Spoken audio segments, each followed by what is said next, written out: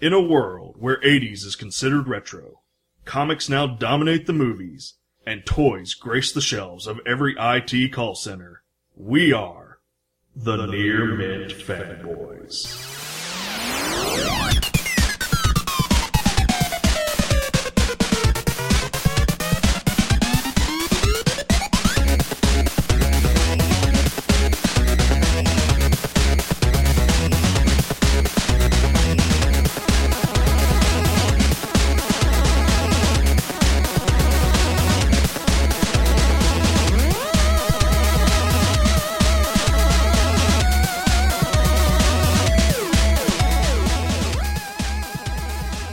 Hey guys, welcome back to the Near Mint Fanboys. We're gonna do a little talking about some comics today, and got some toys to talk about too. And of course, we have our Fanboy 5. It's a favorite segment, we assume. Yeah, the feedback that we're getting is that the three of us love that segment. Hey, if we like it, you're gonna like it, and if not, you can't complain about it because we're not gonna listen. No, that's not true. We'll listen a little bit. We will take it under advisement. Well, if y'all forgotten, because I know it's been such a long time since we've done a podcast or done an episode, I'm Brian. I'm Chase. Fred. Oh, that's Chase. Chase is Fred. And Fred. Oh, this is Fred. Fred is talking right now. Chase was talking before. And this is how audio works. So we're going to talk about comics today, and I think we're just going to, in general, talk about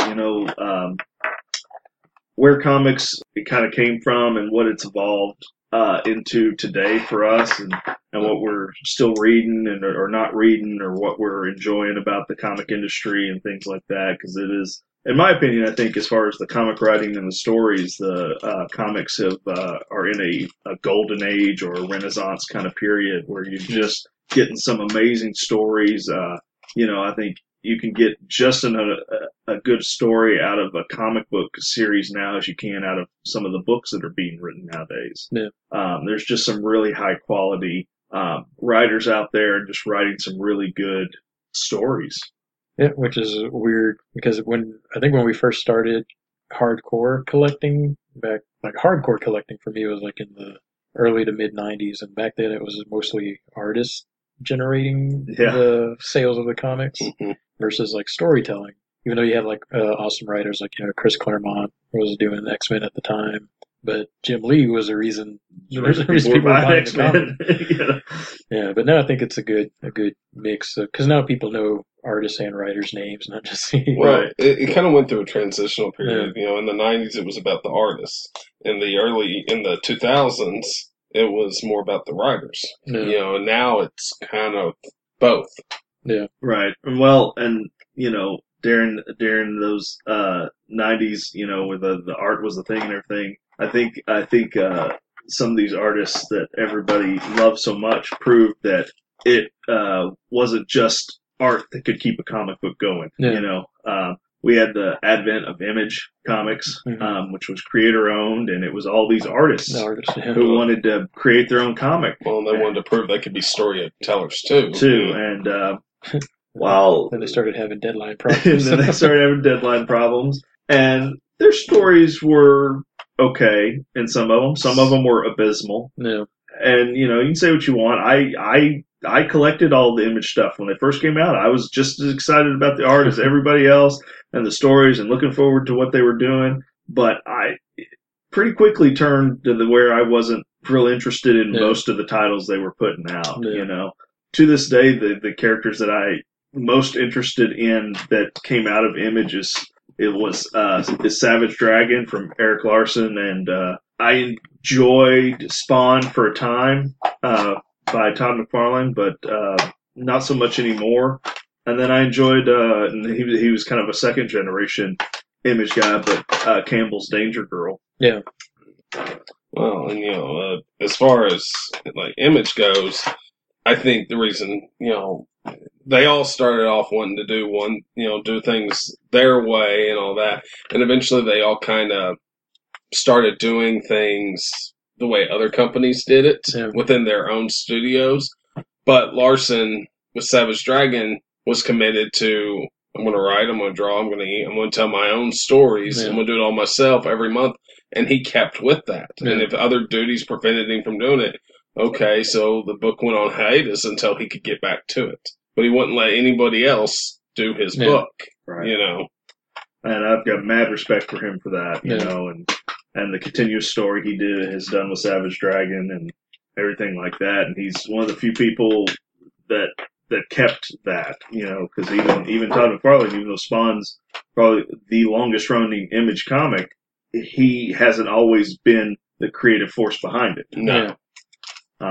You know, and Image has changed, you know, over the years, and you know, through the 90s and into the 2000s and then into the modern age, it's not the same company it was. They've really come around. And again, they're kind of a part. They're all still kind of a part of why we're in a renaissance of comics, because they have some really quality stuff coming out. Yeah. But so does Marvel and DC, and you know, Marvel and DC have been around forever. You know, Marvel since the early '60s, and then DC since the Well, both got their starts in the 30s and 40s. Well, but it wasn't Marvel at that point. Yeah, it was Atlas. Yeah, but still. But they evolved into a different company because they didn't do the superhero thing other than Captain America. Yeah. Until you got into the 60s, whereas DC was doing the superhero thing almost all along. Yeah. The but- Marvel that we know and love is probably right.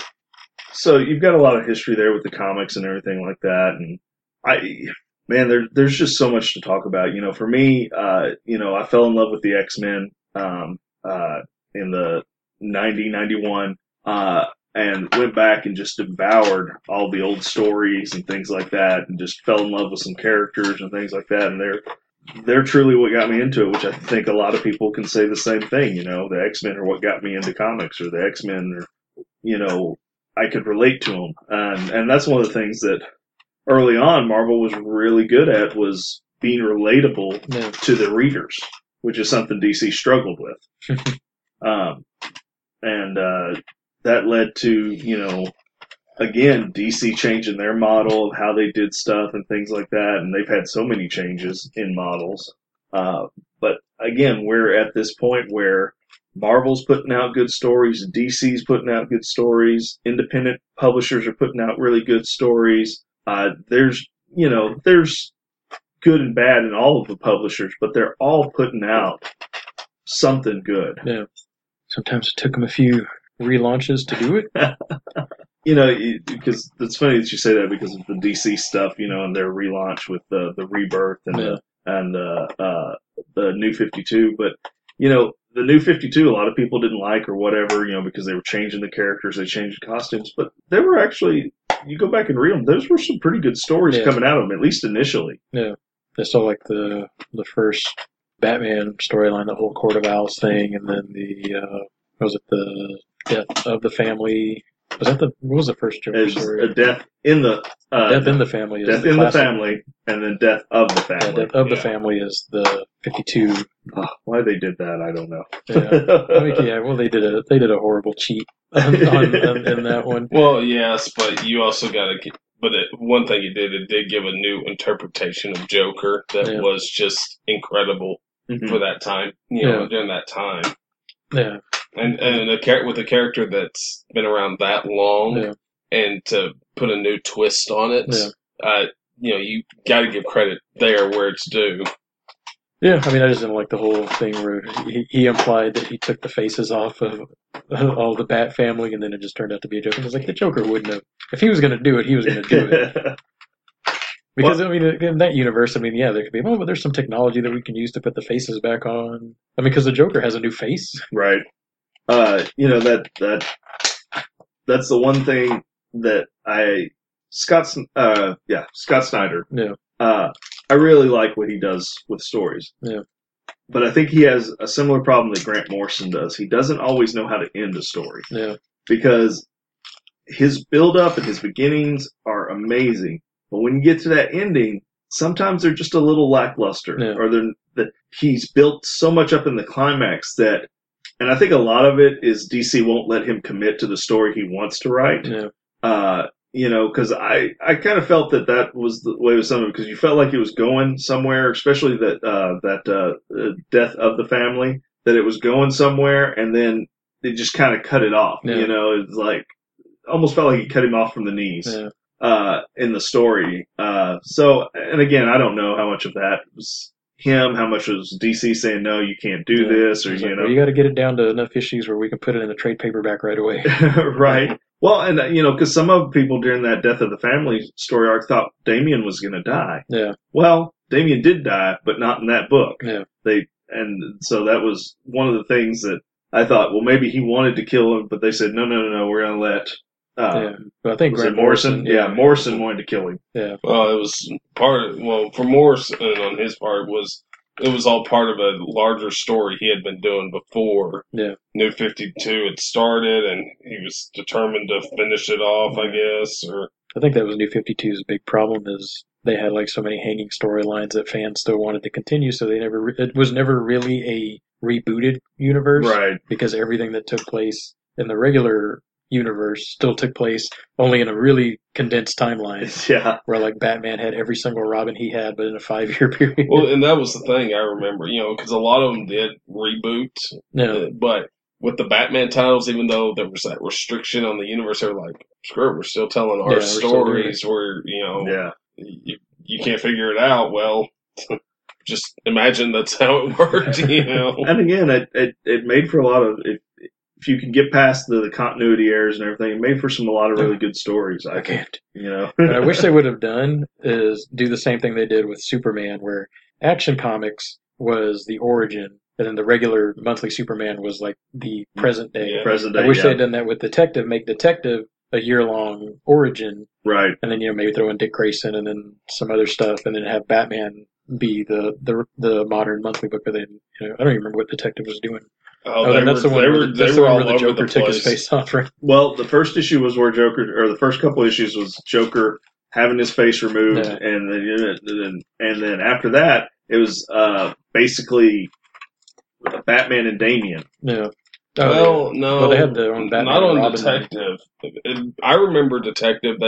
Because it was Tony Daniel who was drawing and writing it. Yeah. And after that initial first issue, the book seemed kind of all over the place in the storytelling, and it wasn't until Jason Fabok and someone else took over that it started having a direction. Yeah. But even then, it still wasn't as it very much felt like a second tier Batman book. Yeah. Yeah, because I think Batman and Robin had their own New 52 title too. Yeah, they did. Just like the Damian and there were 4 Batman titles at the launch of the New 52. Yeah. Dark Knight, Batman, Robin, Detective. Oh, that's right. There was Batman. a Dark Knight. Yeah, Dark Knight didn't last too long. Yeah, it was one that was just really... It had a good initial story arc. Like, I liked the first story arc they did with it, but after that, Yeah, I forgot about that. I think a lot of people wanted to forget about it. But yeah, I mean, and then, you've got the comic book companies plagued with, continuity things or not being able to, or no consequences to the big story arc. Because, go back to Death of the Family. You had, Jason Todd, his face gets burned because the Joker sabotaged the mask.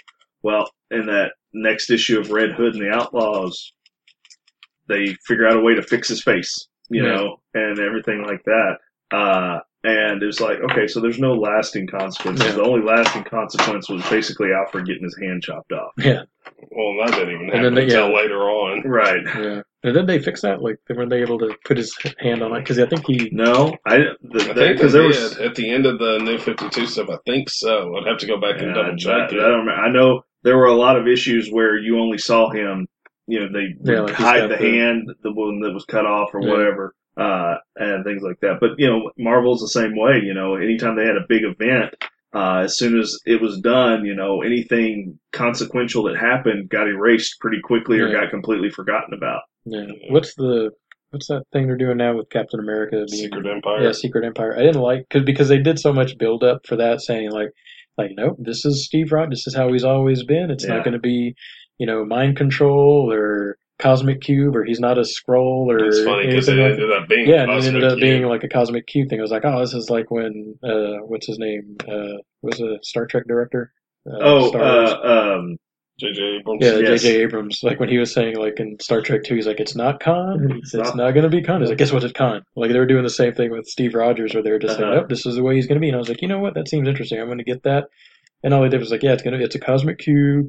They're going to go back in time or something. I don't know if those last issues are out or not, but I have no idea. they're going to fix it, and they're just going to make another alternate, because it jumped ahead. Like whatever's going on right now isn't present day, I'm assuming, because they did the issue 0, which actually showed how Steve Rogers took control of everything. And I was like, oh, this is cool. So that means number 1 is going to be, how he's taking over the world systematically, or taking over America that way. Right. And it jumped ahead like months and months, where like the schools are teaching Hydra history and stuff. It's already been incorporated into the country, and like there's all these factions of heroes that are fighting. I was like, so how far into the future is this storyline taking place? Which means that whenever they fix it, it's going to be like Age of Apocalypse or House of M, where there's another timeline out there where maybe evil Steve Rogers somehow came back to the present to vex the good Steve Rogers that had all that cosmic cube stuff wiped out of his mind. I was like, oh, what a cheat. You actually had me interested when you were saying, like, it's definitely not any of this, and it just turned out to be the same old bullcrap. Right. Yeah. Well, and I liked some of the twist with that, though, because they were, and I haven't read every issue of it, but, like, like Steve Rogers has the memories of all that stuff that made him but all his supporting characters, or all the other, everyone else, it didn't play out like that for them. Yeah. Like when he was a child, he's supposed to be like, or when he was a young, or during World War II, he was supposed to be like really good friends with Baron Zemo. But to Baron Zemo, he never had that, or it was just Steve Rogers' memories that were altered. What a cheat! The adventure continues now with Batman, the Serial.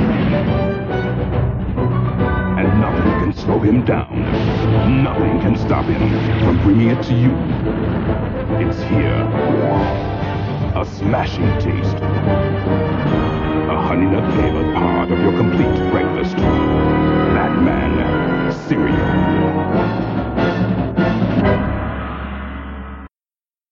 Comic book wise, you guys, I'm sure we went over all of this in our very first episode, but you guys have any, remember like your first comics or anything? Or that you liked? Was it superhero related? Mine was Scrooge McDuck. The first comics I remember picking up myself at the grocery store was the Archie Ninja Turtle comics. Beyond that, I do remember our cousin having some comics and having some Spider-Man comics, but that wasn't. I don't have a whole lot of memory of being interested in it at that point. Yeah. It wasn't until we moved to Houston and we just kind of really discovered superheroes and really realized how much there was out there. Yeah. I knew who Spider-Man was because we watched Spider-Man and His Amazing Friends, and, things like that, but didn't really become super interested until later on. And one of the first issues that I picked up was a Fantastic Four annual, and it was the Days of Future Present, and it had one of my favorite artists, Arthur Adams, doing the artwork. Yeah. And it was about the Fantastic Four's son, Franklin Richards, as an adult coming back to the past to try to fix something. Yeah. I don't really remember the whole story after that. I just remember that interaction and everything like that because it was one of those crossover deals through the annuals that Marvel would do every summer. Yeah. It crossed over for like 2 or 3 other annuals. And it's like, I know what you're talking about. It was Fantastic Four, it was New Mutants, X Factor, and Uncanny X-Men. I think I don't remember. I think that's what it was. It was mostly an X-Men crossover thing. Right.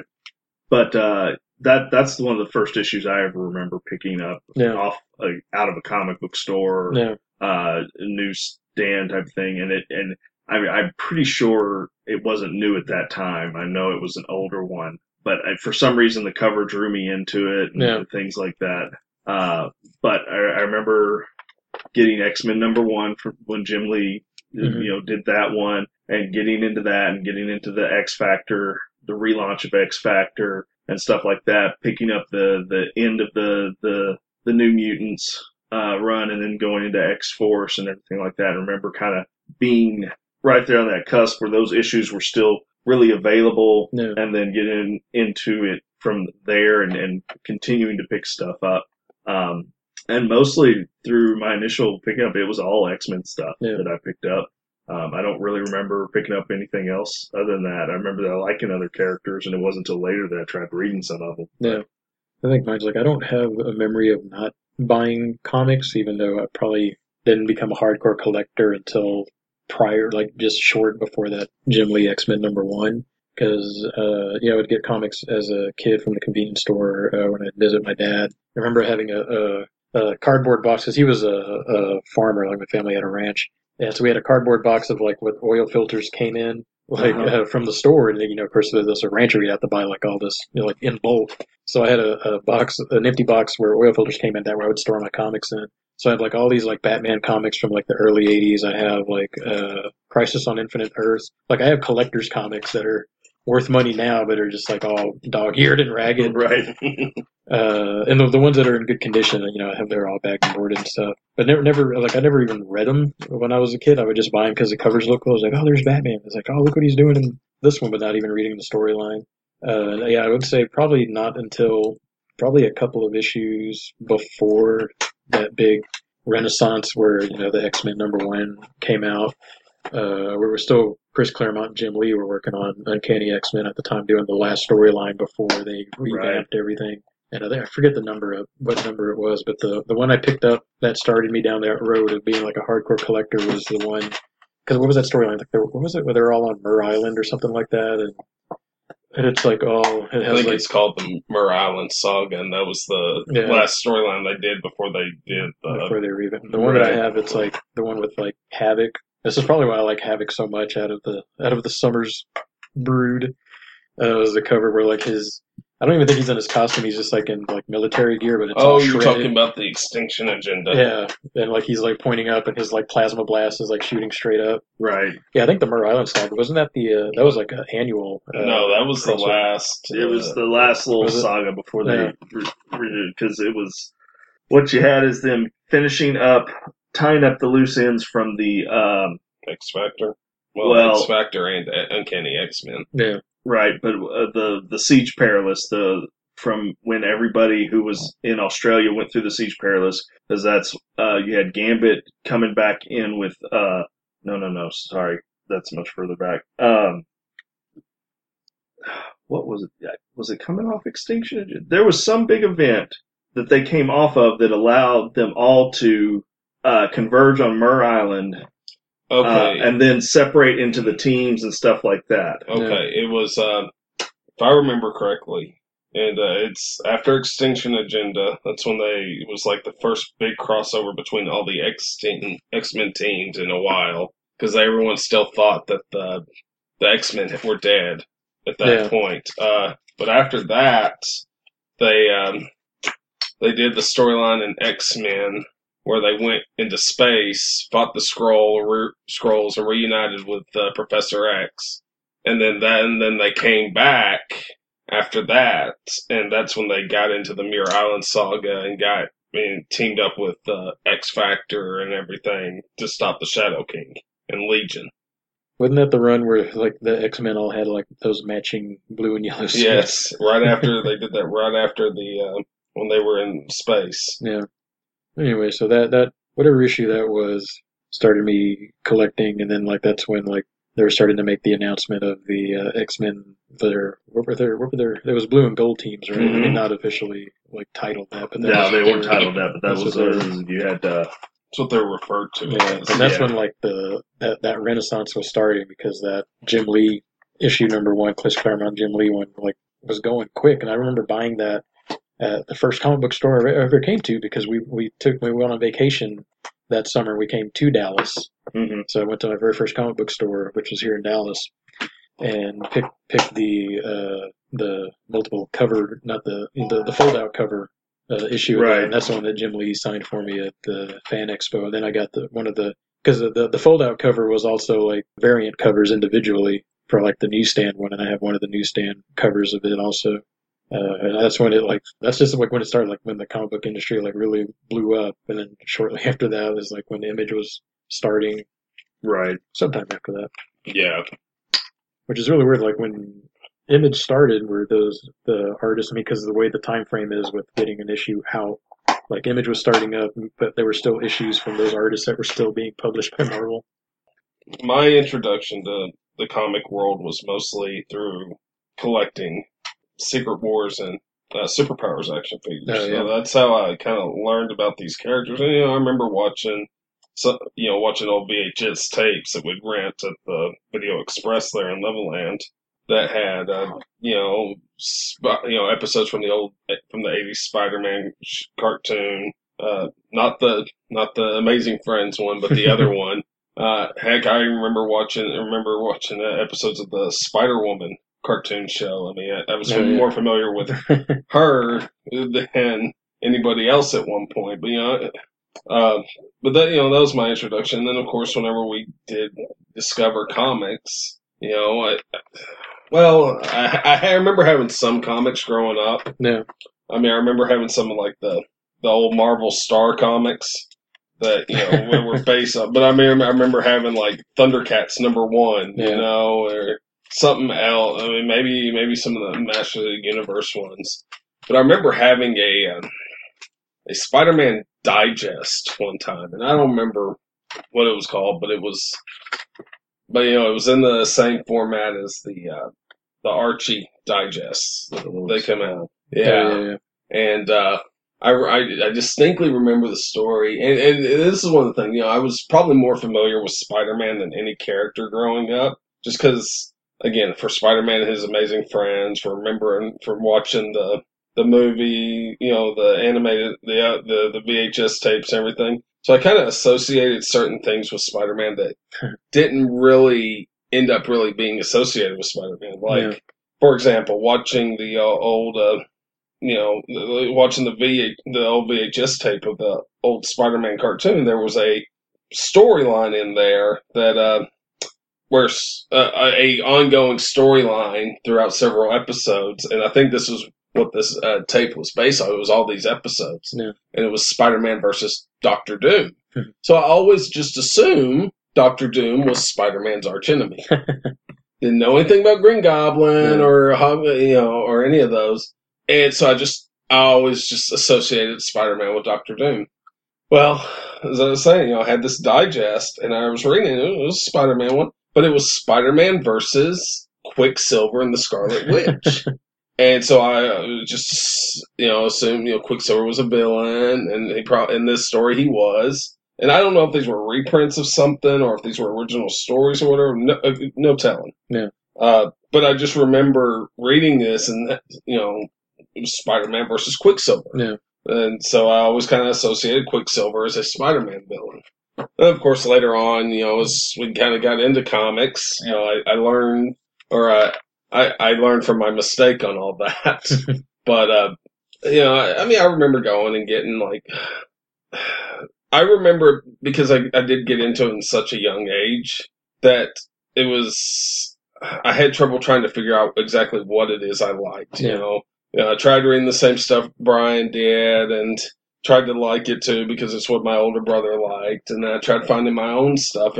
But it took a long time for me to ever really find anything that I just really gravitated towards. I mean, did X-Men, did Batman, Superman, Spider-Man. I mean, I went through the gamut on a lot of stuff before I ever really narrowed it down to what I really liked. And there was a time period there where, even though I may have been collecting, stuff from different, from Marvel and DC, I wasn't collecting any of the major titles. Yeah. Like with DC, at one point the only DC comic I was reading was Young Justice. Wouldn't read Batman or Justice League or Superman or any of that, but I would read Young Justice. Or with Marvel, I would read Slingers or Thunderbolts, but I wouldn't read Avengers or Spider-Man or anything like that. And there was a phase that I was really big on a lot of some of the Image stuff and the independent stuff too. But I mean now it's kind of gotten to that point where it's, I've, after all those years of searching, trying to figure out, I've, kind of figured out, what it is I really enjoy reading and the characters I enjoyed the most. Yeah. What are y'all reading these days? Well, I've kind of reduced myself to just some of the current X-Men titles, and I still really love Saga from Image. Yeah. That's a great book. I like any of the Mark Millar, or however you say his name. Yeah. I like pretty much anything he puts out because a lot of it is they're short miniseries or pretty concise, and they're always really good stories and the things like that. I really enjoyed the Jupiter's saga that he's done. The Starlight, which was kind of his take on Flash Gordon. That one was really cool. Oh, yeah. What I read of Huck was really good. I didn't get a chance to finish that one yet, but I enjoyed that one. Which is funny because I don't like Kick-Ass at all. Yeah. I didn't like the movie that much. Yeah. I didn't like the comics. I've read all 3 of them, however many series he did of them, Yeah. and I guess I like the idea behind it, but I didn't really like the execution of the whole thing. But one of my all-time favorite stories is his Wanted story. Yeah. I think it's fantastic, and unfortunately the movie didn't do it justice whatsoever. So yeah, that's kind of what I'm reading now. I've kind of backed off a little bit, not working at the store and doing some of the stuff that's been going on with me has kind of kept me out of the comics a little bit. Yeah. But I'm not going to do like I've done in the past and just get out of them completely. I'm kind of to the point where it's one of my things and done that because I've gone in and out of comics several times. Yeah. The time, and a lot of it's due to money, not having enough money to pay for them. Yeah. So now I just figure, well, I'll still pay for a few. I just won't get as many as I have been getting. Yeah. Yeah. Me too. Like I've cut down quite a bit. And you've seen my pull list. Where it's almost just like, does he just get one of everything that comes in? And then they would just pile up. Well, to be fair, I would also, Freddie needs to read this. Yeah. I thought you'd like this one. I was like, oh yeah, I would like it. You know me so well. Yeah. It's like, and my thing was, plus one thing, it's expensive. Because the price point is ridiculous. I don't even think it's like with inflation or anything that it's at a point where it should be. Yeah. It's just ridiculous. I've come to a point, and it's probably not a good thing to say when we have a comic podcast, where it's just like, I don't really reread them. I'll buy them, I'll read it, and I close the cover, and I'm like, I'm probably never going to look at this again. Mm-hmm. And then it's just going to be in a box in my room or somewhere in the house, just collecting space. And I won't be able to give it away at some point because, it's not going to be worth anything. So I'm just going to keep it down to, stuff that I know I'll want to get, which is like, Batman, Detective, which I think Rebirth. The Rebirth of Detective is a better Batman book than the solo Batman book. I read like the first 6 or 7 issues of that, and I really liked it. Unfortunately, I didn't keep up with it, but I really liked what they were doing with it. That's a great book, and I'm not really big on. I'm cool with Batman being on a team that fits the Justice League. I don't like a Bat Family team. That book is really well done, and he's kind of, he's in it, but he lets Batwoman pretty much take control of the show, and he's pretty much just like, I'm the money man. Which is kind of funny because she kind of took over Detective before they had the New 52. She was kind of the main character in the Detective books. And that's, to me, what Detective Comics is always kind of about, is not necessarily the same character throughout the book at least, I like the idea of them switching out characters from time to time because it's Detective Comics. It's not, But could have the question, he's a detective? Martian Manhunter, he's a detective? Well, and it's the same thing, like with Action Comics being strictly a Superman title. Right. There's so many other characters you could put in there also, Yeah. But I was really let down because when they were doing the Rebirth, they were having what's his name? Is it Tom King, the guy that's writing it? Yes. Who was like a CIA operative before he became a comic book writer. Like not even like a desk jockey. Like he was like an infield operative. I was like, finally, I was like, we're gonna get. Not that I don't like Scott Snyder, but it's like this guy, like he's gonna get Batman. Like he's gonna put all these action things in there and make him be a detective. And he shows up and he's like teaming up with like superpowered individuals. And it says, Detective, Batman, I'm reading. Was it Peter Parker Spectacular Spider-Man that just came out? So I'm picking that up, which I'm like an issue behind. because I got so used to DC putting out 2 books a month that it's hard for me to go to Marvel. Like, what? I gotta wait another month. Right. I was doing Superman. I like it. I didn't. They started screwing up that thing because I like the fact that they brought in, our Superman from the universe that we like, and they killed off the New 52 Superman. I was like, good. Now bring in a good Superman. And then they started messing with that. It was like, oh, we're gonna mesh them together. Oh no. Yeah. So the New 52 and our old Superman, and the Lois Lanes. Also, What do you do? Snort up his ashes? I didn't even read that storyline when I heard that's what was going to happen. Because even the Lois Lanes, like the New 52 Lois Lane and the one from Our Earth, merged together Oh really? to create one being that was supposed to be the being that they were supposed to be all along. Uh-huh. So that way their son has parents because they couldn't let it be the New 52 Lois and Clark as 20-year-olds with like a 10-year-old. So they're younger versions of themselves, but they have the brains of our versions. Oh no! Yeah. Wow, they kind of messed that up a lot, didn't So I skipped that storyline. That way, when I pick it up, I'm just like, oh, it's still my Superman. they? I know nothing. with his closer to the costume that I like costume. Yeah, so I haven't really picked that one up. Just Batman, Detective, Spider-Man, the whatever Captain America's a Shield agent thing, which I'm hoping. Even though I don't want to finish it, I'm still getting it just because I've got that collector's mentality, and I'm just like, it's going to go up on eBay anyway. Right. I'll sell them for whatever I can get for them. What else am I getting? Justice League, all of the whatever Justice League's books that come out I like. With Tom Hitch. Is it Tom Hitch that's writing and drawing the JLA one? Oh, Brian Hitch. Brian Hitch. Which that's a real weird testament to a guy that draws and writes because you're just like, I think the story's going to suffer, but he's been doing pretty good. He love his artwork. came along with that same group doing stuff that Alan Davis, because he used to work under Alan Davis and things like that, where the British guys, at least I think Brian Hitch is a British guy. I know Alan Davis is, but they would write and draw their stories, Well, he started because he was starting to hit that deadline thing when he was doing the New 52 JLA. Yeah. Where it was just like, we're going to relaunch Rebirth and you're not done with your storyline yet, so we're going to have to cut your story short, which I still think he finished it. Probably not he probably had to cut some issues to get it to finish, but he's still working on the book, so I like that. And then another Batman-led Justice League team, which I guess you just call it the Outsiders, because he's already got Detective, and now he's got this other the Justice League of America, led by Batman. And they're in their Happy Harbor cave headquarters, which I like. Nice. Yeah, so pretty much I'm only getting DC books with just the Spider-Man and then the Astonishing X-Men, which I got for free, it seems. But I guess I'll start picking those up. Now I'm behind. I saw that the DC Metal came out. Oh yeah. What did you pick it up? Have you read it? I've got them. What are they kind of doing with that one? I got the first one, The Forge, and the other one that came out last week or 2 weeks ago.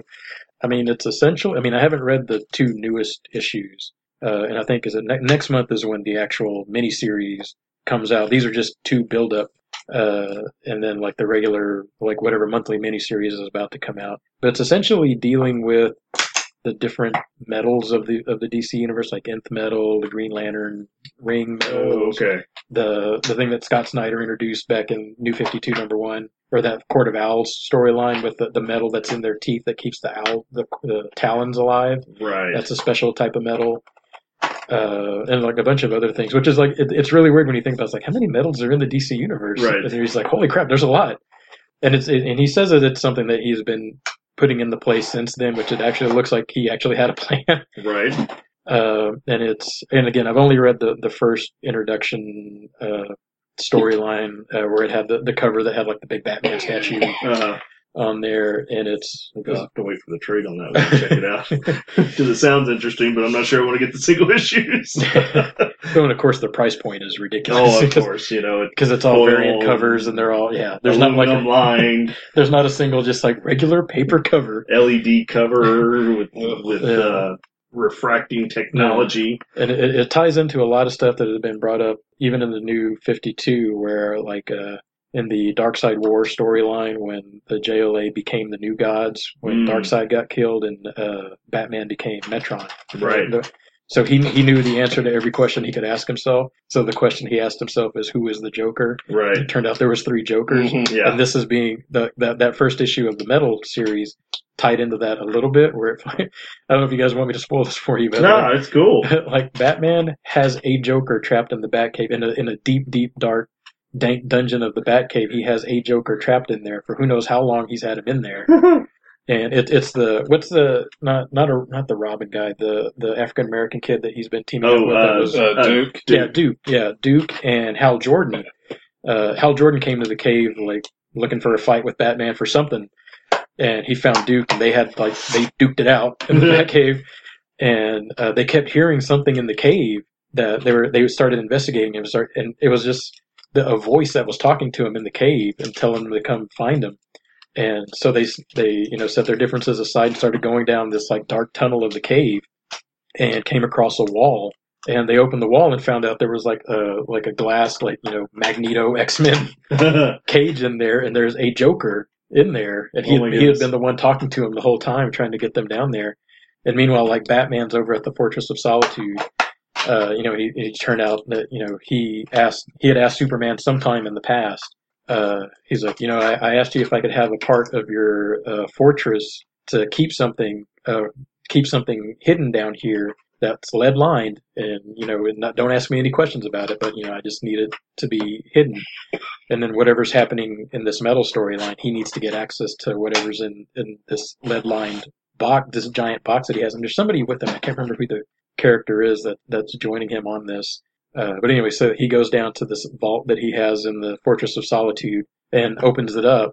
And it's a character that's been missing since our DC universe turned into the New 52. Because I don't think he ever showed up in New 52. It's just a big round egg that's painted like Plastic Man. Oh. Yeah, like Batman had Plastic Man. Yeah, they never did introduce He has him trapped under the Fortress of Solitude. Weird.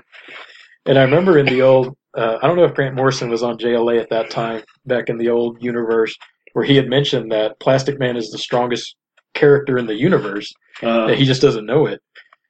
He was like, yeah, he's like the most powerful man in the universe. Wow. So whatever's that's leading kind of it, crazy. yeah. And there was like a third storyline, but I can't remember what it was. I just read it once. But yeah, I mean, I'm excited to see where this, because it's supposed to answer a lot of these questions of like what brought the Rebirth together, and a lot of the Watchmen stuff.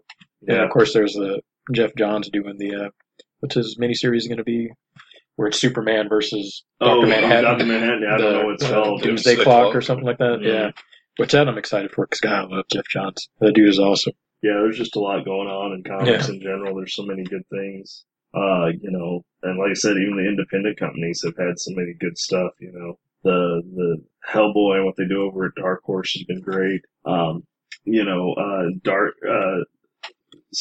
Dan Sakai, having kind of a resurgence of popularity with Usagi Yojimbo and I guess just because he's going to be in the Ninja Turtles cartoon on Nickelodeon. Yeah. It just seems like all of a sudden he's getting a lot of publicity and press and things like that. And the Walking Dead's still going pretty strong, but I've heard that what's his name's Kirkman's getting ready to end that. Oh, yeah. Yeah. So, comics is a very neat and ever-changing medium. It's very fluid, and it's always interesting to see the ebbs and flows. And even if it's a not great story, if it's got characters I like in it, I'll still read it. Yeah.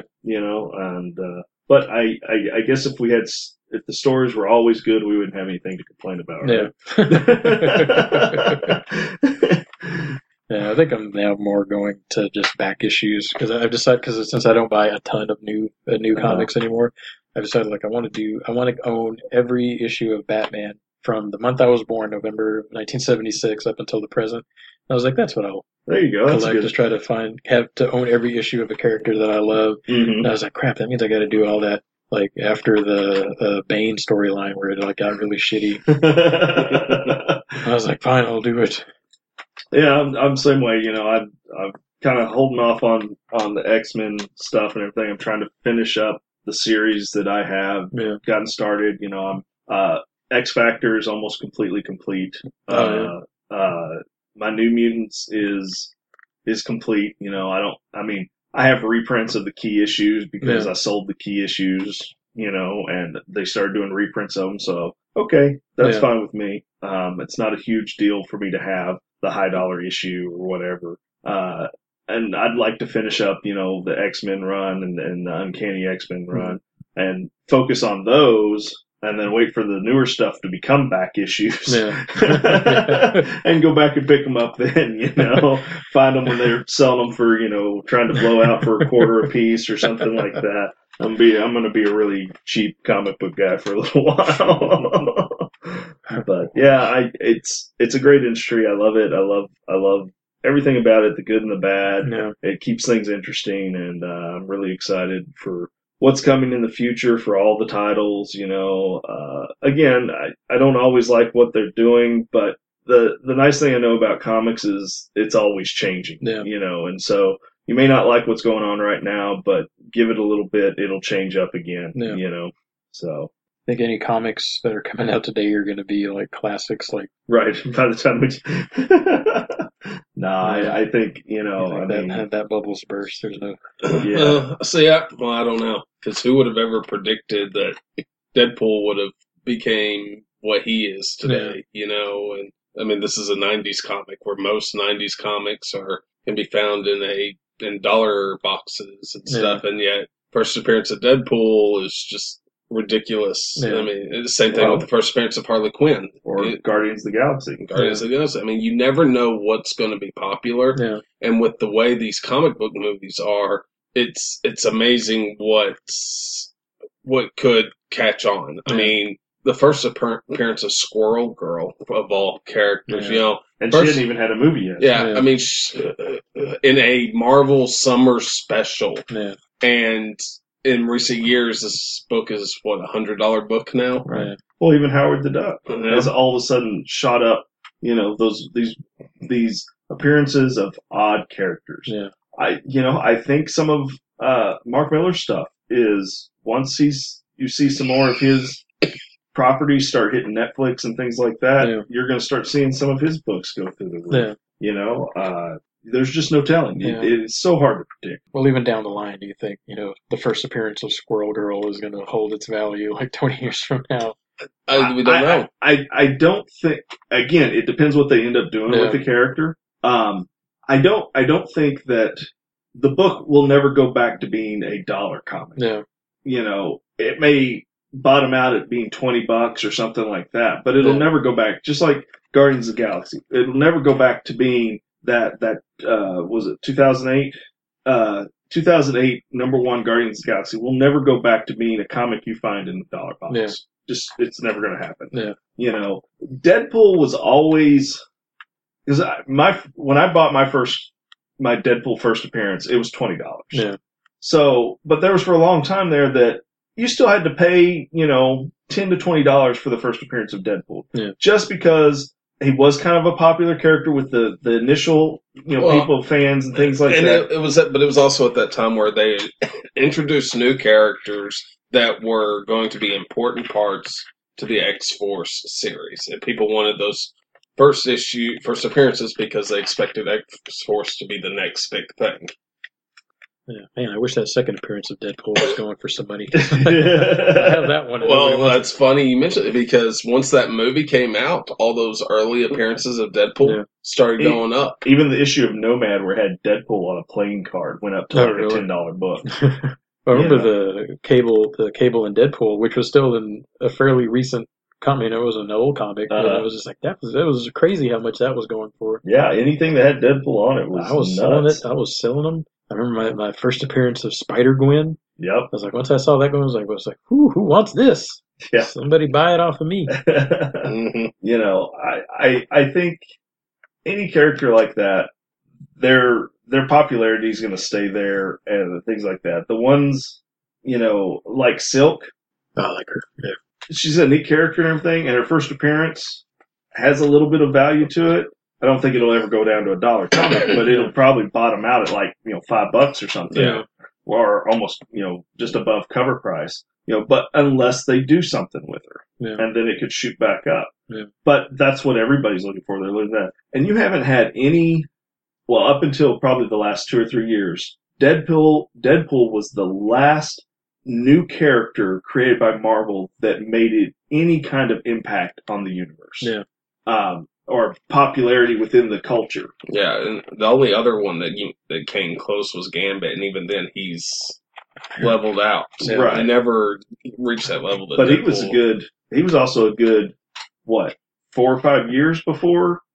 Maybe like 3 or 4 years before Deadpool. No, maybe about a year, because Gambit showed up in 90, and Deadpool was probably late 90, early 91. Any comic coming out once a month make me throw my times off because I figure, you got 12 issues in a year. Oh, yeah. So I think about it in issues, and it's hard for me to think about the time sometimes. But yeah, you're probably right about that. So it's, but now we've had new characters pop up. Spider-Gwen, who just immediately popular. Silk has some popularity to her. Miles Morales has gained a lot of popularity in a short amount of time, I think, as well. Yeah. And it's, DC's the same way. They've just recently had some characters that are gaining some popularity, but again, they had the same issue. They hadn't had other than Harley Quinn, they hadn't had a major character have a popularity spike in a long time. And again, Harley Quinn and Deadpool, their popularity has spiked significantly just in the last 5 to 6 years. And it just, it is what it is. It's more people discovering the comics and being a more pop culture thing or more in the face of society. Yeah.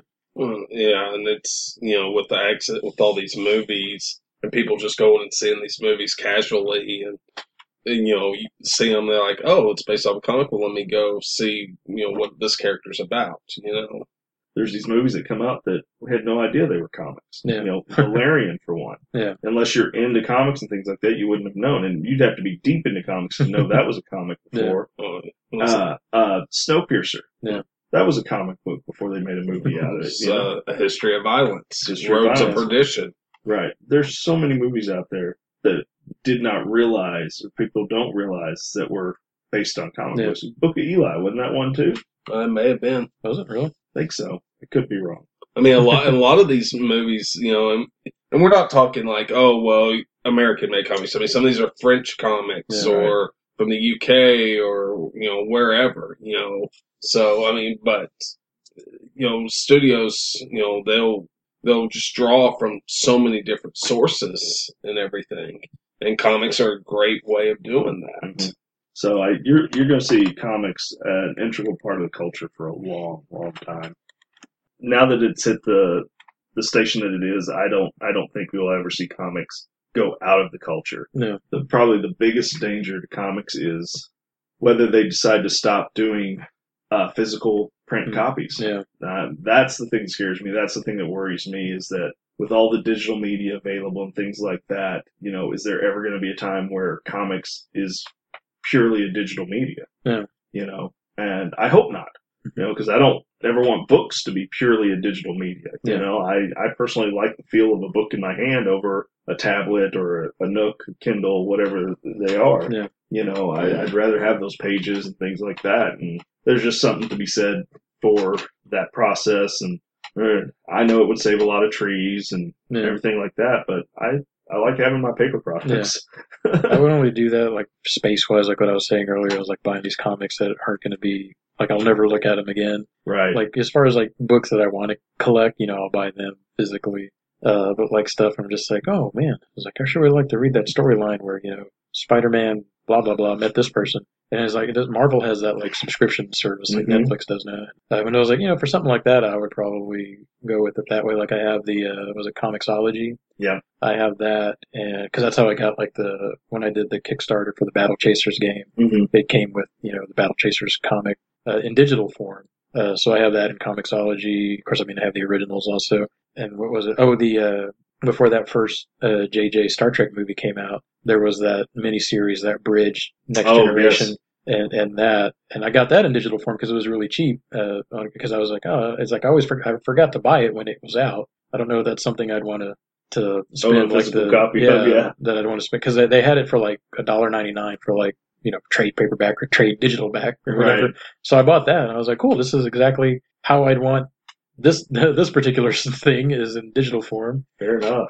I definitely get the appeal of digital. Like I said, I hope it doesn't kill the. I don't think that it will, but yeah. But I definitely get the appeal. There are so many more benefits and a lot of things, and the only reason to stay in a physical copy is purely nostalgia reasons. To be honest, I mean, it doesn't make sense. The space it takes up, the product or the resources it uses to make things like that. Whereas the digital is none of those things. Yeah. You know, so I get it.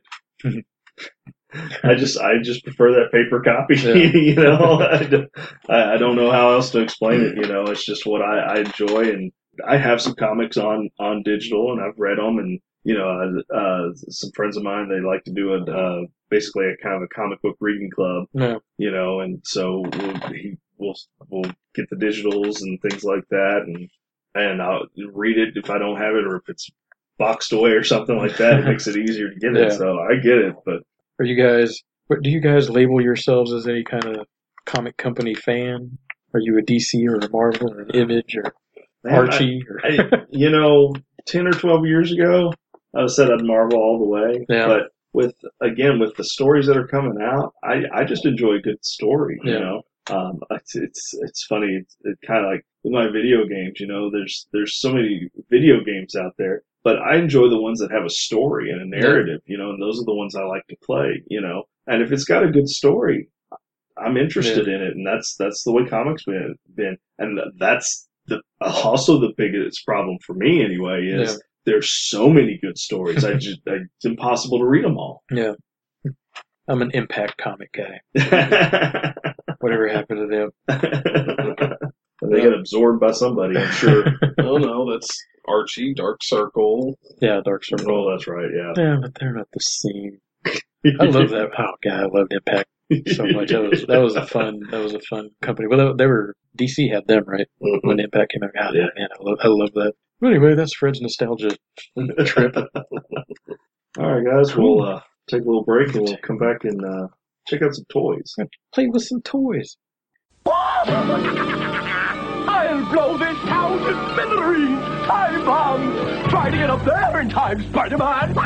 Watch me cut my web, Goblin! Watch yourself fall, Silk Slinger! Gotta stop the bombs in time! If I don't get you, webhead, my diagnostics will! Holy Hannah! And you're running out of fluid! Is this more action than even Spider-Man could handle? Spider-Man, a video game from Parker Brothers, the ones to beat. Hey guys, welcome back. Check out some of these figures. What we're looking at is the Boss Fight Vitruvian Hacks Series 1. Series 1, but from various different waves. We've got figures from waves 1 through 7 here. Y'all probably remember one of our earlier podcasts, we actually reviewed a couple of some of the earlier figures that came out. But here we've got several more figures to check out. And even got some exclusives, or some exclusive figures that were only available online or through some specialty shops. And all these are based in Greek mythology, and then there's some unique characters that they've built as part of their ongoing storyline that the Boss Fight Studios is doing. They're pretty neat. There's a lot of Gorgons and Spartan or Amazon type characters. You got that arrows of armor and shields and swords and things like that. It's really neat. The Gorgons kind of come in different colors. You got some like undead warriors and things like that. Skeletons, yes. You got That's a crazy mold for the skeletons. I like that. It's pretty neat. That's pretty awesome. And it's a fully mobile skeleton. I mean, it's got almost all the same articulation as the regular figures do. The knees, ankles, the hands, elbows, and shoulders, and at the waist. They've actually probably got, I guess, one more bit of articulation. The jaw actually moves up and down on the skeleton, so that's pretty cool. And then all the armor and swords and weapons are all interchangeable and can fit on the various figures and stuff like that. And what Boss Fight kind of prides himself in is being toys for customizers. And that their toys are interchangeable and you can mix and match them with other toy lines and do things with them and use them. And you've seen the toy customizers out there just had a field day with what Boss Fight has had to offer so far with their stuff. Don't discount the fact that these figures are very easy to disassemble and reassemble. Yeah. Their hack system is, meant specifically for that purpose. It's with these figures, gone are the days of having to, pry and cut and just tear figures apart just to split torsos or to get things off. No, everything just snaps off and on very easily. Why don't you go through all the ones we have sitting here, Chase, just to give the names off so that people have a reference. Sure. And we've got several figures here. We have a Medusa figure. We also have Medusa's sister Stathino. Yes, Stathino. We have a Amazon warrior. We have a River Styx guardian. We have a Penthesilea, who's the Amazon queen. I may have just slaughtered that name, but we also have a Leonidas figure from King of the Spartans. We have an Achilles figure. We have a cursed skeleton. Achilles doesn't look like Brad Pitt. I was about to say, I got excited and I was disappointed. Whoa. You get excited for Brad Pitt? Is what Who doesn't? Hey, did you see Troy? We also have a Berserker Gorgon, which is basically a male Gorgon figure. We have the Gorgonites. We have a Warrior Skeleton. Name that movie. I was thinking of on the Ninja Turtles cartoon, that was their Godzilla was Gorgonzola. Oh, yeah. We also have some exclusive figures here that, as I was mentioning earlier. The first exclusive is a Undead Warrior versus a Ringneck Gorgon. We also have a Celestial Medusa versus Celestial Perseus. And okay. We have a Talos figure, and this is the newest exclusive they have released. It's called an Attilas Warrior, and it was a Kokomo Toys exclusive. Can I see the skeleton figure? I'm really curious at that. Wow, man, that is crazy. Isn't that neat? That is really cool. What's kind of neat, they have these little clear things that allow him to stand on the base. Oh, yeah. But they also have the little clear things that go under the armor. They like clip on the bone of the leg armor and on the shoulder or the arms for arm armor that is a spacer so that it just doesn't look loose on there. It actually allows the armor to kind of float in place. Oh, yeah.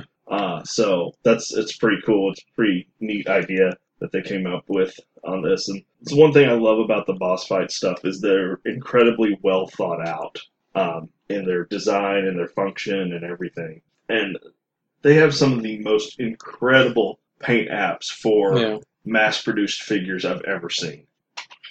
They're just really, you've got these Gorgons who have these incredibly long torsos, snake bodies that have all these scales on them. And some of the paint apps are just incredible on that. I mean, they've got the patterning for snakes on the backs of these torsos, or the snake bodies. Even to the point of the shading on the weapons and things like that. It's it's not just, we've got a knife, we'll just make it all the same color. No, the handle's painted brown where the leather straps is. The rest of it's painted metal or things like that. Not always true of all the stuff, but they've got some really incredible pieces. And these figures, they come with lots of accessories. Most figures come with shields or some different types of swords or whatever. And then it was said all the armor pieces they come off very easily. There's no armor pieces that are molded onto the figures. They just all come off, and like I said, they're very interchangeable. And because of that function with their line, Boss Fight has gone out of their way to make accessory packs with different color accessories and also even blank figures and additional skeletons that you can. They all come in different colors, and you can mix them and match them with the different armors and everything. Is it a decent price point on these guys? Well, since they are, the toy line was a Kickstarter, and so and you can only get them online now. Yeah. From what I understand, you could, some stores can order them through Diamond Direct, but whether anyone has done that, I don't know. But about average, the figures are about $25 a piece. But considering what all you get, yeah. I think it's a very fair price. And with the line just continuing to grow, as a matter of fact, they just released a new series for hacks, but it's a fantasy based line, like knights and orcs and fairies and stuff like that.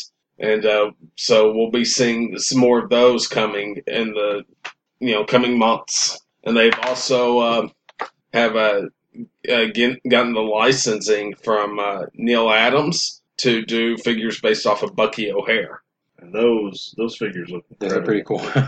Do you know how many are going to be in that? I've only seen like two There's figures. 3 figures so far that we've seen. There's well, actually, there's 5, but counting the 2 repaints, there's 5 total that we know of. But I'm sure with Neil and everything, they'll probably get all the figures out, or all the main characters from the Bucky O'Hare comic out, which will be pretty cool because they're really kind of unique looking figures, and it's fun, neat, and Boss Fight's got an incredible thing going on. Yeah. They've got some more stuff planned in the future. We've seen some future designs of some more futuristic looking figures, guys in space type armor, things like that. And they're even kind of crossing over some of these characters from the Greek line into that, where they have like space armor on and stuff like that. Yeah, because their whole part of their story arc is about time travel and things like that, and through the ages stuff. So you'll see a space Leonidas or something like that, like Space He-Man. Yeah,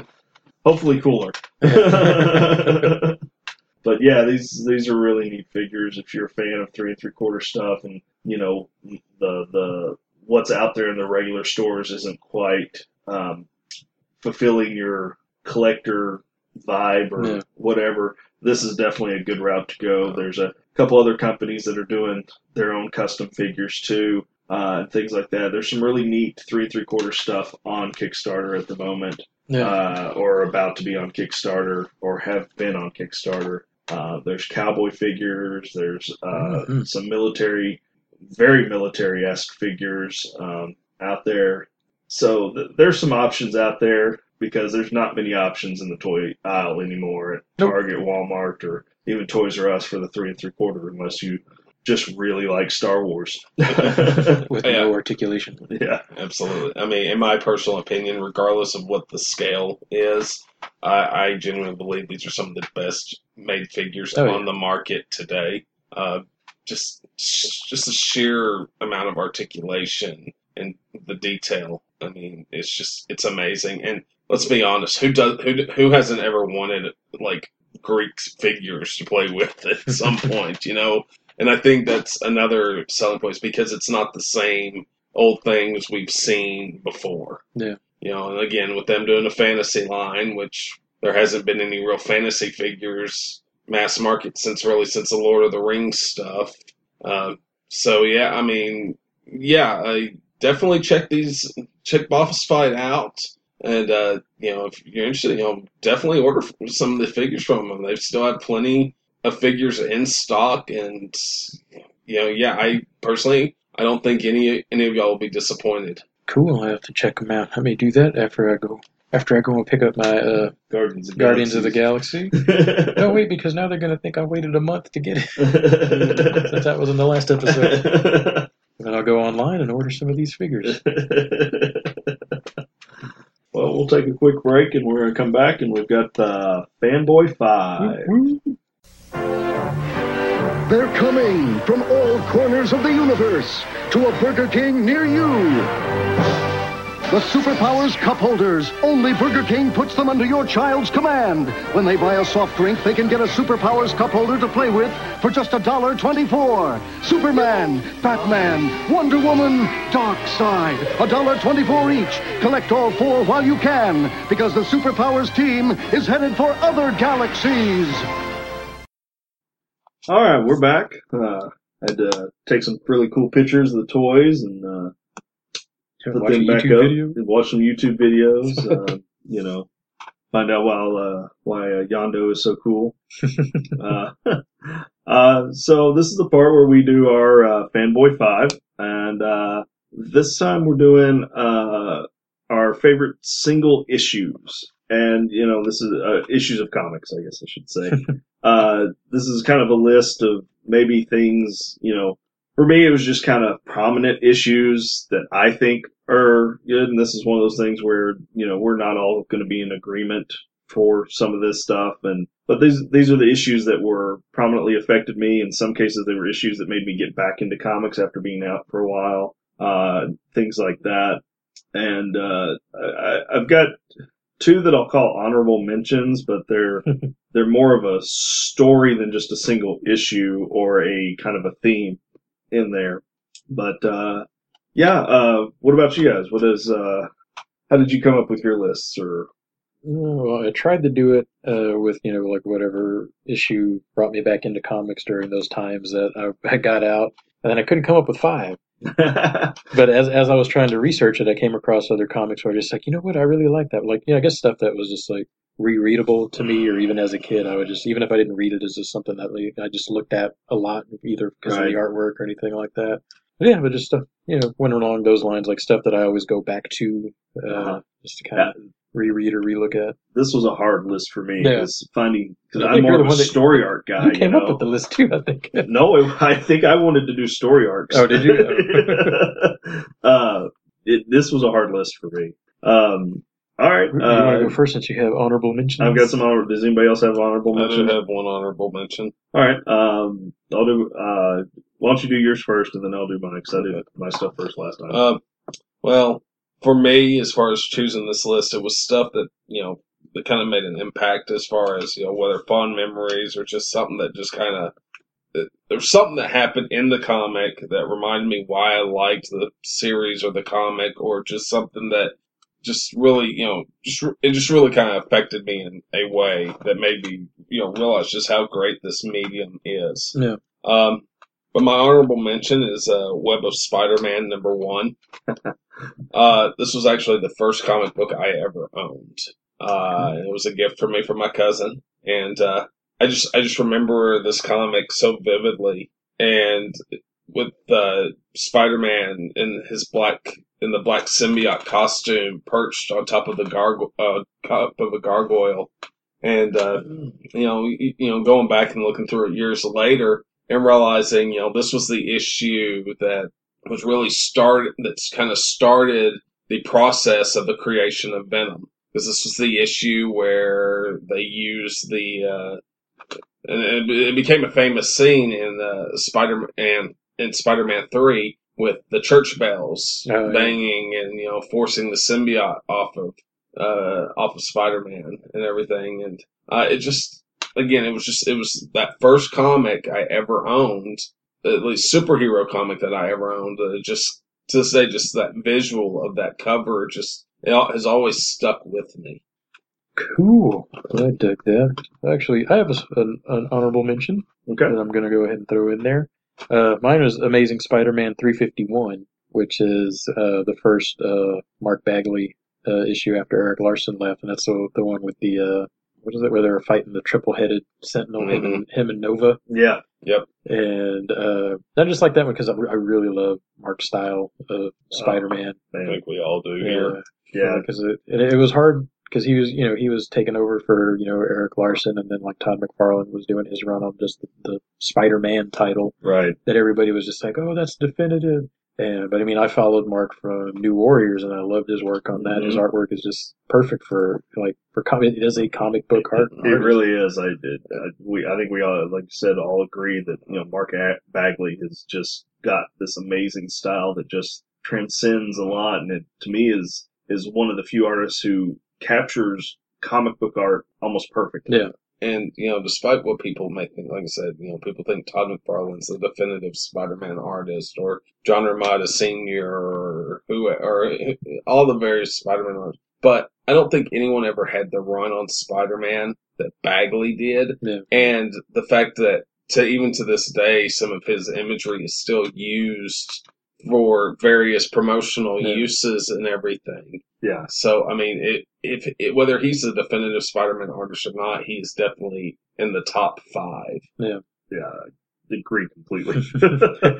All right, so my honorable mentions are kind of the first one. I just think this is a fantastic story, and if you haven't read it, and it's not really one comic. It is a comic story, but it's a 10-issue run. And it's The Wake by Scott Snyder, and the artist is Sean Murphy. And it is just one of the best stories I have read in a long time, from beginning to end.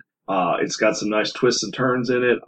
After reading the first issue, I thought they need to make a movie of this comic. Yeah. And I hope that they do at some point, because it is absolutely fantastic. The next thing I have is the X-Men baseball issues, when the X-Men played baseball in the comic. And there's about 5 of them that I could remember. And I always enjoyed this because it wasn't often that you saw the superheroes as, I guess, normal people, and that's odd to say about X-Men comics, because that's kind of what they fought to be, is to be accepted as just same as everybody else, things like this. But this is where it showcased that, hey, these were just normal people that they, through their trials and tribulations, have become a family, and they would play a family game of baseball, and it's just fantastic. And there may be a few more issues in this, but what I had was X-Men issue number 110, the X-Men annual number 7, and those are Uncanny X-Men, and then also 201, 325, and 444 were the ones that I could remember that had baseball, or the core story was about baseball in there. And it was usually, catching up with what had been going on in stories before this, and maybe leading up to some things that were going to come in the future. But it was just almost kind of like a downtime for comics. Like, if you'd had a heck of a long story arc, it was almost like a breather, and I just really liked that.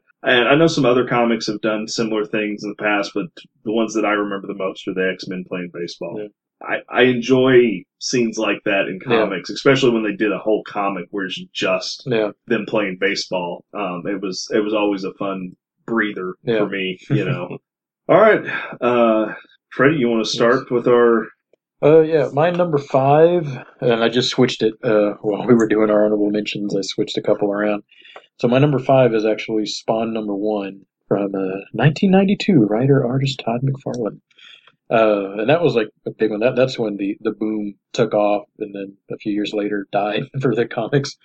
But that was cool because there was such a big lead up to that. Was Spawn the first one that Image released, or was it Savage Dragon? No, it was Youngblood. Oh, Youngblood. Yeah, okay. Youngblood number 1 was the first one. Number 1 was the first one. But Spawn number 1 is so cool because, of course, Todd McFarlane is like a leader in advancing comics in terms of like technology, because it was, I'm not sure all of Image was doing it, but probably at his behest as far as like digital coloring and like the logo work and stuff like that. And they were using higher quality paper. At that time, because everybody was using newsprint at that time. Yeah. Both Marvel and DC were using newsprint. But now, Dark Horse might have been using some different higher quality paper. I can't remember if they started using higher quality paper before Image did, but I remember thinking that Image, they're using better paper. It felt like it was like, wow, this is a quality book. And I think, remember the cover price, I thought when I looked at it last night was like $1.95 or something. Which really, like, back then you're just like, holy cow, Image, Jesus. And then the coupons for the 0 issue. Oh, yeah. And like today is like, when was the last time you ever saw a $1.95 comic? Today we wish for something that was $1.95. For a quality book. And it was awesome for a character that's essentially the look of like Spider-Man and Batman with the crazy cape. But he was doing like the Frank Miller like news, TV heads talking for like panels and panels. And it was just a really awesome story. It was like, because to me it was like the first like grown up comic book I was reading, because the stuff he was dealing with in that book Like Beyond issue number 1 was just like you're dealing like he's Very violent. yeah, it's extremely violent. Like it's the agent of the devil, and he's trying to get his life back together, and he turns into African American guy, but he comes back when he can change form. He's a white guy. But yeah, so like Spawn number 1 I chose just because like that was the beginning of an era in comics for me anyway. For my number 5 was the 1990 Green Lantern number 48, the first part of the Emerald Twilight. To me, this was just a really powerful comic because you see, Hal Jordan kind of going crazy. Yeah. And Coast City had been obliterated, and he tries to recreate the city with his ring, and it kind of shows you the true willpower of Hal Jordan, that he's able to pretty much recreate the entire city with just the ring. It doesn't last long, and it's not a real thing and everything, and he realizes that. But it was just such an impactful issue to me, just because the idea of willpower and the whole Green Lantern ring thing, and that it runs off willpower, has always been kind of an intriguing thing to me. And to see that he had so much strength of will and so much passion for what he wanted, that he could create an entire city, it was amazing to me. And it was just a really kind of poignant moment in comics for me. Yeah.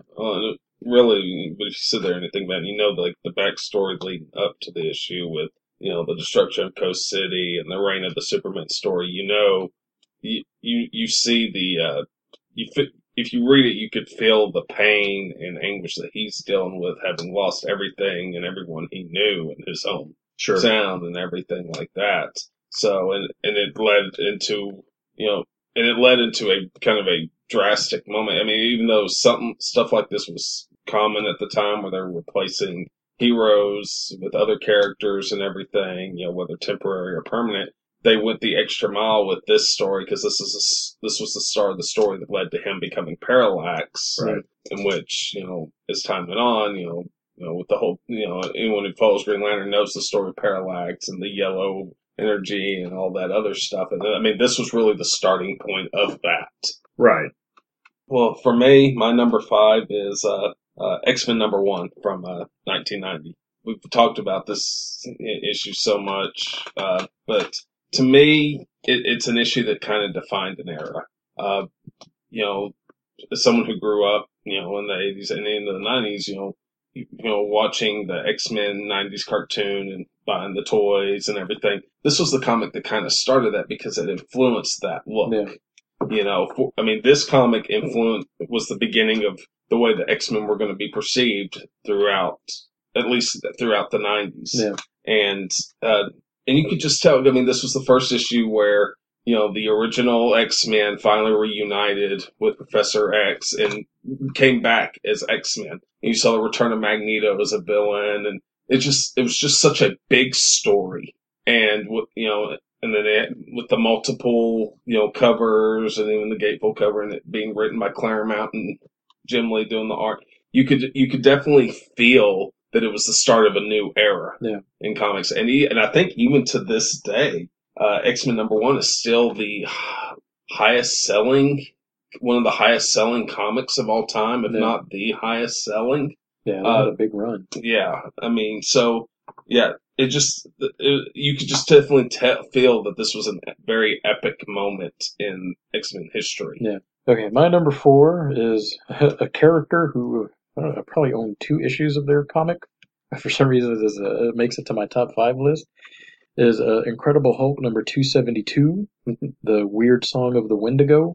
And it's for all Guardians fans, second appearance of Rocket, because he's in a flashback from the previous issue of 271, where the Hulk makes it back to Earth. He lands in the Canadian wilderness, and he has Bruce Banner after coming back from a space adventure, and he's remembering a talking raccoon, wondering if he ever actually met that thing. Written by Bill Mantlo and artist Sal Buscema, who's really awesome. His work is really good.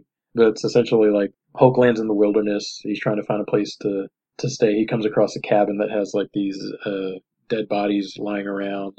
And as he's trying to run away from the cabin, the Wendigo's there and attacks him. And, while that's happening, Sasquatch is in another part of Canada actually trying to track Wendigo down. because they found like a mutilated camper. And of course, the whole thing with the Wendigo is like, if there's cannibalism in Canada, the person that cannibalized the person will be cursed with the Wendigo thing. So he eventually tracks down the Hulk and Wendigo fighting each other. So Hulk and Sasquatch team up to beat the Wendigo. And it's just one of those things where a comic that I always went back to as a child, just because the artwork is so amazing.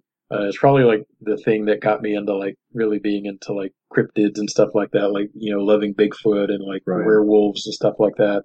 And it has one really awesome scene at the end when they finally take down the Wendigo, is they both, Sasquatch and Hulk both knock down these two giant trees, and they get the Wendigo between them both, and they just ram the Wendigo with the trees and like knock him out, and he reverts back to his human form. And that's when the Hulk realizes he's like, I really like causing damage and losing control. I think I'll keep it up. And I can't remember how the issue ends, but I think it's just like the Hulk walking away from the reader in the snow and Sasquatch like looking over his shoulder. And I think it was just a one-shot storyline. Yeah, probably. But I really like his artwork is just spectacular. That fight scene, I mean, for the 80s is a really good, it's almost like a storyboard for a movie, the way that artwork is put out. It's like you're watching a movie on paper. But yeah, so that's my number 4 is a really cool book that I just like to go back to get nostalgic. My number 4 is Uncanny X-Men 141. It's the first part of the Days of Future Past story arc. Mm-hmm. And while that's an incredible, 2-issue story arc, the reason I like it so much, it's the first appearance of my all-time favorite character in comics, and that's Rachel Summers, who is the future daughter of Scott Summers and Jean Grey, who's, after these 2 issues, her future is not secured anymore. She comes back to the present from the future, and that future no longer exists anymore. Yeah. So she, talk about a character out of time, but I've always really enjoyed that character. This is her first appearance, and not only, it's done in 1981. Yeah. Not only that, but it's also a really great and very poignant, story arc in the X-Men series. And if you've seen the movie Days of Future Past, you really need to read the comic, the 2-issue comic story, because it's a lot better, in my opinion. There's they keep an essence of it in the movie, but I think the story in the comics is a much better. It's done better as far as just a cohesive kind of story and things, and it's just 2 issues, and it's one of those key story moments in the X-Men history. Yeah, it's always crazy because that storyline is held in such high regard. It's crazy when you realize it's only 2 issues, right? Because it seems like such a bigger story. Well, and if you think about it, that's your first Old Man Logan. Yeah, All right. Well, my number 4 is Invincible 110. For anyone who's not familiar with Invincible, it's written by Robert Kirkman, and it's his superhero series. It's essentially, he essentially created a character of, a character that, what if you crossed over Superman with Spider-Man? It's this teenage superhero with, these incredible powers and everything. And he's built this whole world around this series, superhero world, but his approach to it has been very different than your traditional superhero flair. And he, in a lot of regards, just like with Eric Larson, he tells stories the way he wants to and everything. This issue, though, was extremely impactful to me because in the prior issues, the hero Invincible gets stuck on an alternate Earth, and which is a common theme in the series, where he's getting stuck somewhere and for long periods of time.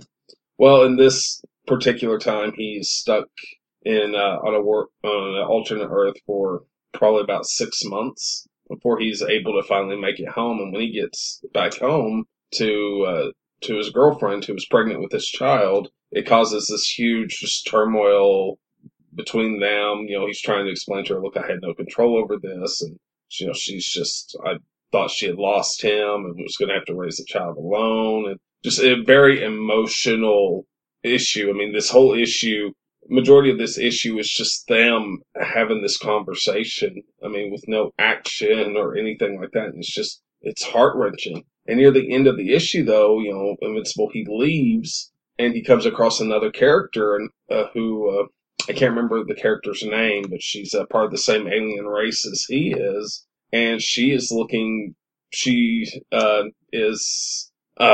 she finds herself attracted to Invincible, and he doesn't want anything to do with her. And she attacks him and ends up, over the course of the issue, near the end of the issue, raping him. Okay. Yeah, and and you just feel like, here's this character who's gone through this emotional moment with his girlfriend, and then now being put through this traumatic experience right behind it. It was just for an issue that just, wasn't anything about fighting monsters or supervillains or mad scientists or anything. Yeah. But it's just such a powerful message, or not necessarily a message, but just such a powerful issue with all the emotion that you get running through it. Yeah. And so that's why it's my number 4. I always wanted to start pick up that series in the omnibus form because I've never read it. It's probably, in my honest opinion, it's probably one of the best comic book series out right now. I've read a good chunk of it, and it's been a really it's a purely enjoyable series. Yeah. We're on to number 3. Number 3. My number 3. Number 3 is the JLA number 15, which is part 6 of the Rock of Ages storyline by Grant Morrison and Gary Frank, Howard Porter, and Greg Land, who I love Greg Land's work, and I forgot that he did some pages of this book when he was a young artist. But yeah, and it's and that's probably an issue that got me back into comics at a time where I just stopped.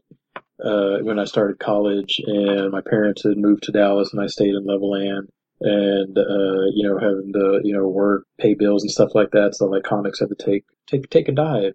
And then I was just at like a Town and Country gas station on I think it was after Christmas, coming back from a Christmas trip, and I was looking through the spinner rack, and I saw that, and it's the cover of it is Joker and Lex Luthor walking towards the reader, and Batman is holding like Electric Superman and Martian Manhunter back, saying he's like, no, we've got to let Luthor and Joker go. And this is back when they put word balloons on the cover. Right. He's like, we've got to let Luthor and Joker go to save, in order to save the world. And it's that whole storyline of like where the Injustice Gang gets the Philosopher's Stone. Yes. And they're using it to taking over the world with it. And a lot of people got murdered.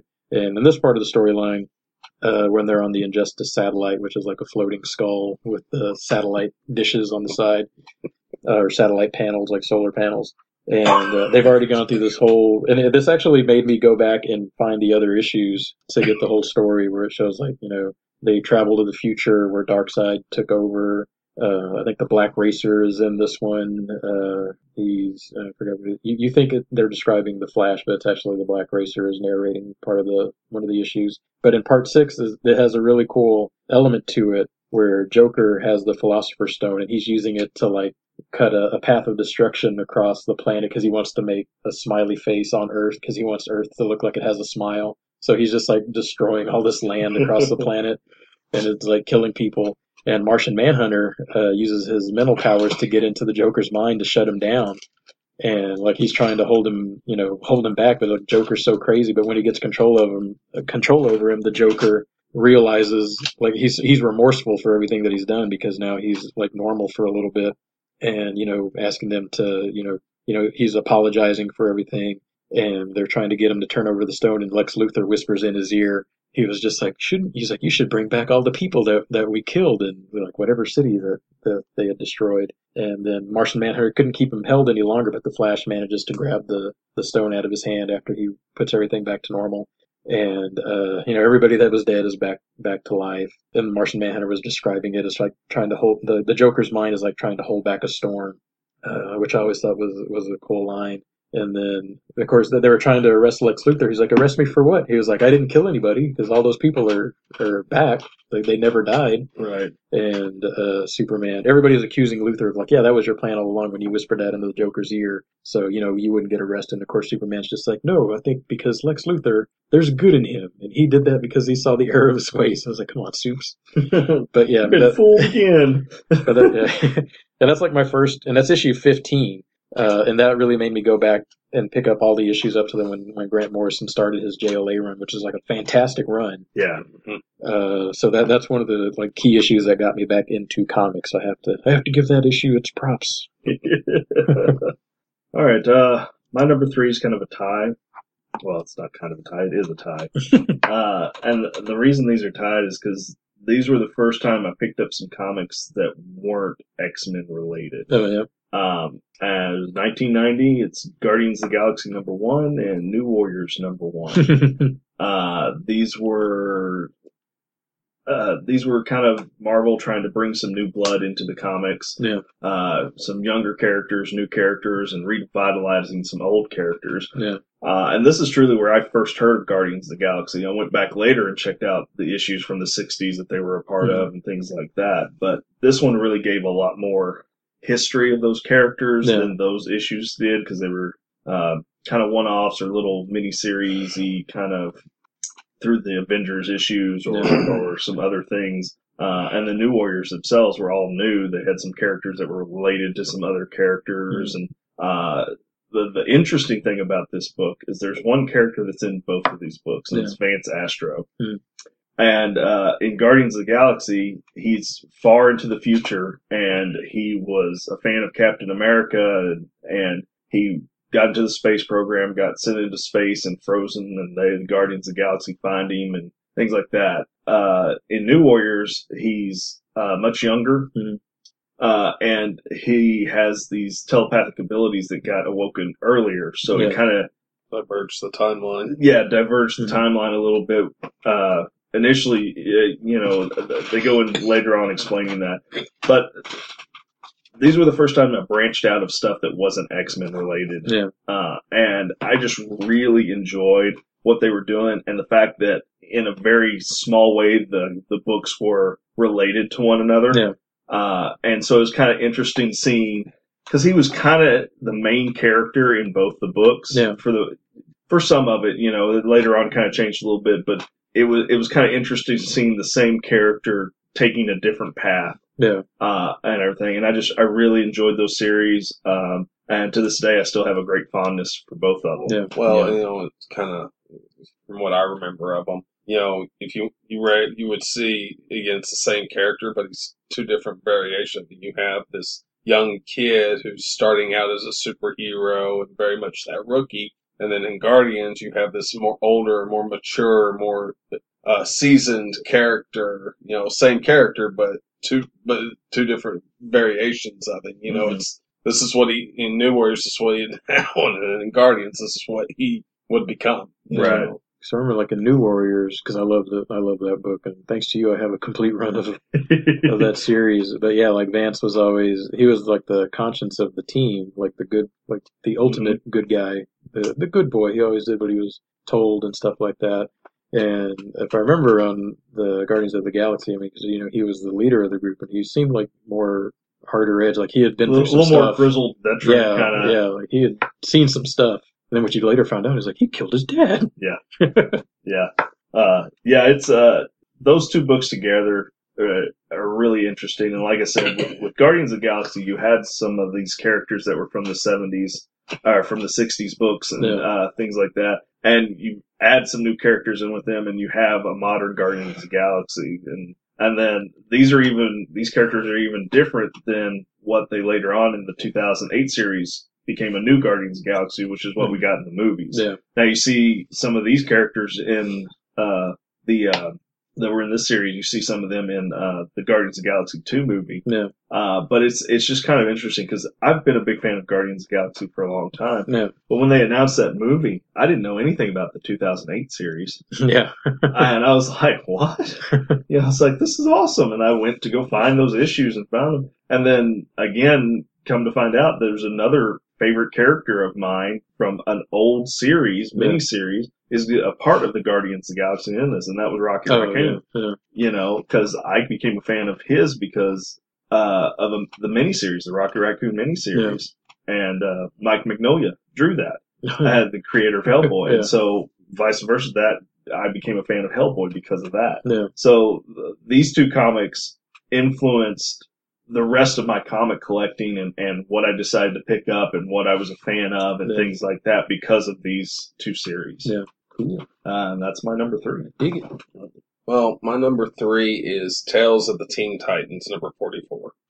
And this issue's particularly important. It was part of the Judas contract storyline that was running in the Teen Titans books at the time.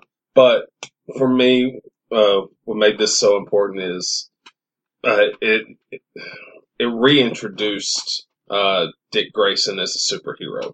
Essentially, prior to this, he was the leader of the Teen Titans, and he had quit being Robin.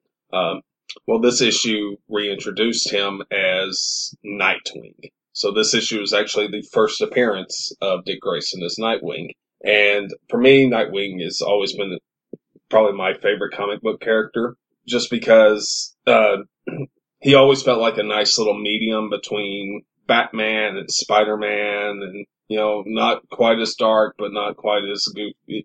There's just aspects of the character I just really liked, but never cared for him in the Robin outfit with his pixie boots and his underwear, and it just and this was an issue where you finally saw the character grow up and mature and become everything that Batman saw into him. Yeah. So again, to me, that's why this is my number 3 choice. Cool.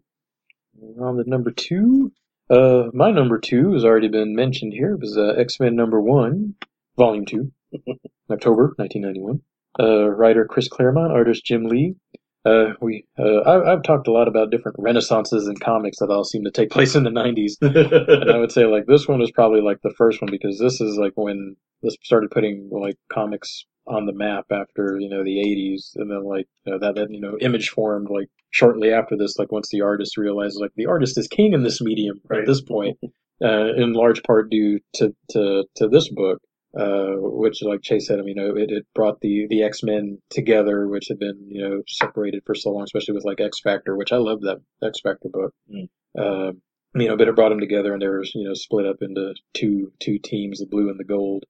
Artwork is fantastic. Storyline is great, for this run, and but I really loved it. I've got two versions of the same issue, which, like I said, I had Jim Lee sign my number 1 with the fold out cover, which that one was, kind of like what you were saying with Image, that fold out cover one was done on better quality paper. Yeah. Probably became a wall book right away as soon as it came out. Highest selling comic ever, like we've said. That had a big run. Yeah. On it. Which was unheard of. It was like 1 million or something like that. Yeah, that book also started, kind of what, we the specialty covers. It was. I think there were a few before that and everything like that, but it really that's the first one I remember. And then there just being a train of specialty covers after that. The hollow covers, the variant, the die cut cover, the things like that. Well, I remember with that one, it was because it was one big old image of the entire X-Men team fighting Magneto. Mm-hmm. And you had the gatefold cover that had the whole image, but then they did 5 other covers that was the full image but split in different cover, just different covers. So you had put them next to each other, they would create that image. Yeah. And so the individual ones were they were kind of a pinkish hue. Yeah. Which was and I forget. I think I have the Storm, Colossus, Jean Grey one cover as my newsstand one, and then I have the fold out one. And I remember that each of the 5 ones that were the image that were separate, they had a special pinup in the back, and it was different in each one. There was one that showed a picture of, which was technically the first appearance of Omega Red and all that. And then they had another one which was a blast from the past with the original X-Men. They had another with them at the beach or on the beach or whatever. But and there's a couple other ones too. But then I remember that in the one that had the gatefold cover, it had all of those images in it. Yeah, count myself lucky that I have that fold out. But yeah. So my number 2, X-Men number 1, the start of it all in terms, for me anyway, of hardcore collecting. Okay, so my number 2, this is Ultimate Spider-Man number 1 in 2000. and I had been out of comics for a little while at this point, and I heard about this. And actually, let's see, I had been out of comics probably since '97 because I got fed up with the Onslaught series. It just turned me off comics altogether. Yeah. And I was getting heavier into board games and card games at the time, so I ended up selling my comic book collection to buy board games and card games and things weren't you also collecting like indie stuff at the time too? I was Dawn and Poison Elves, just a bunch because I was just enjoying the stories more, but they came out so rarely, and everything like that I ended up, saving money on comics, I guess, because I wasn't spending stuff every week, But when I heard about this and I heard about this relaunch and I heard it was Bagley doing the artwork and everything like that, I had to get in on this. Yeah. And then I just fell in love with the whole Ultimate Universe, and it just brought me back into comics and everything. But this was the one that did it. This was the one that was when I heard about it, I was like, I got to get in on this. It sounds really cool. It sounds really interesting, and things like that. So it's what jumped me back into comics, at least for a little bit. Yeah. Cool. Oh, so my number 2 is Thunderbolts number 1 from 1997. And there's a little bit of story behind this one, particularly for me. This was actually the first comic that I ever discovered that I just really sucked it up and was really collected. It really started collecting a comic consistently was with this one. And this issue was, it intrigued me. The series intrigued me because when I first heard about it, I was reading an issue of Wizard Magazine, and they were advertising it, and they were talking about with the at the end of the Onslaught storyline, the Avengers and the Fantastic Four were quote unquote dead. Mm-hmm. In reality, they were in a pocket universe created by Franklin Richards. Yeah. Well, so because of this, the loss of Earth's greatest heroes, there was a void on Earth. Whereas, and the people in New York or in the world didn't feel safe anymore. I mean, the only people they had to protect them were mutants or monsters or vigilantes, Mm-hmm. So there was a definite void felt in the Marvel Universe at this time. Well, here I am reading this Wizard Magazine, and they're talking about this new team of superheroes called the Thunderbolts, who were going to help fill this void. And it just intrigued me because, one, what caught my attention at first was the creative team. Mm-hmm. Mark Bagley is the artist, which we've already expressed our love for Mark Bagley, but the writer was Kurt Busiek, mm-hmm. who at the time was probably one of the hottest writers going in the industry today. He was probably that one writer who really made a name for himself in the 90s that wasn't, like as we said earlier, during the 90s, a lot of it was about the art. But later on, it became about the writing. Busiek was one of the first art writers to kind of break through to, make a name for himself during that time period. So it was very interesting to, the creative team. And just as I read about it, they were just kind of talking about it in this magazine, just brand new heroes that had that feel of, kind of the Avengers and all this. Felt very much like a flagship superhero comic. Mm-hmm.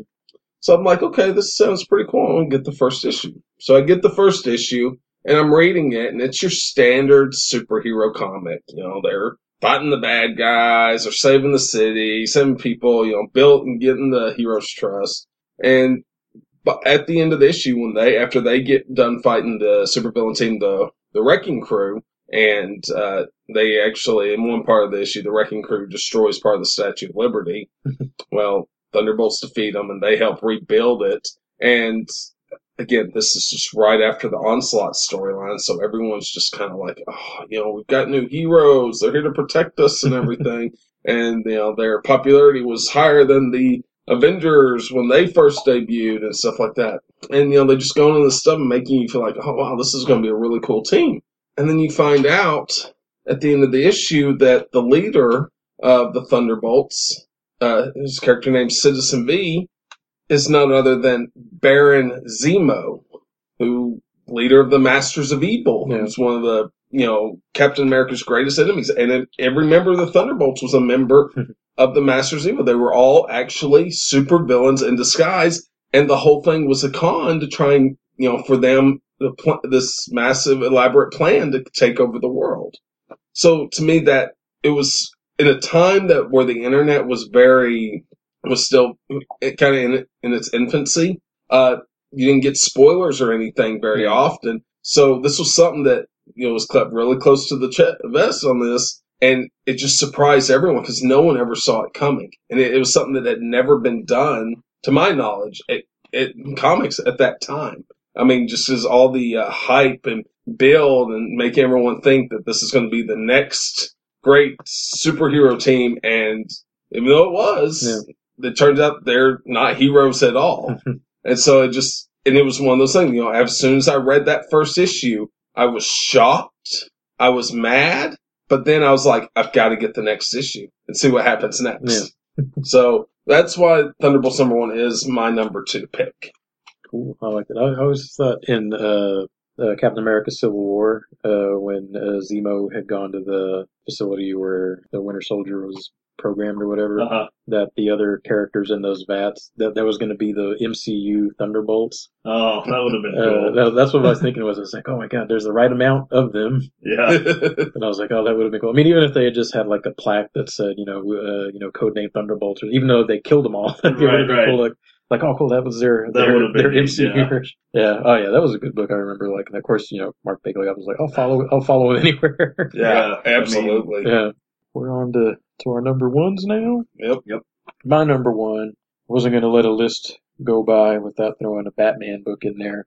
This one is Batman issue 400 from October 1986. This was the 50th anniversary of Detective Comics year, I believe. And so Batman and Detective around this time, they had like the anniversary logo going across their books. Yeah. And they both essentially had the same storyline for their anniversary issue in October. But Batman 400 is an awesome book. It's almost like an annual, as big as it is.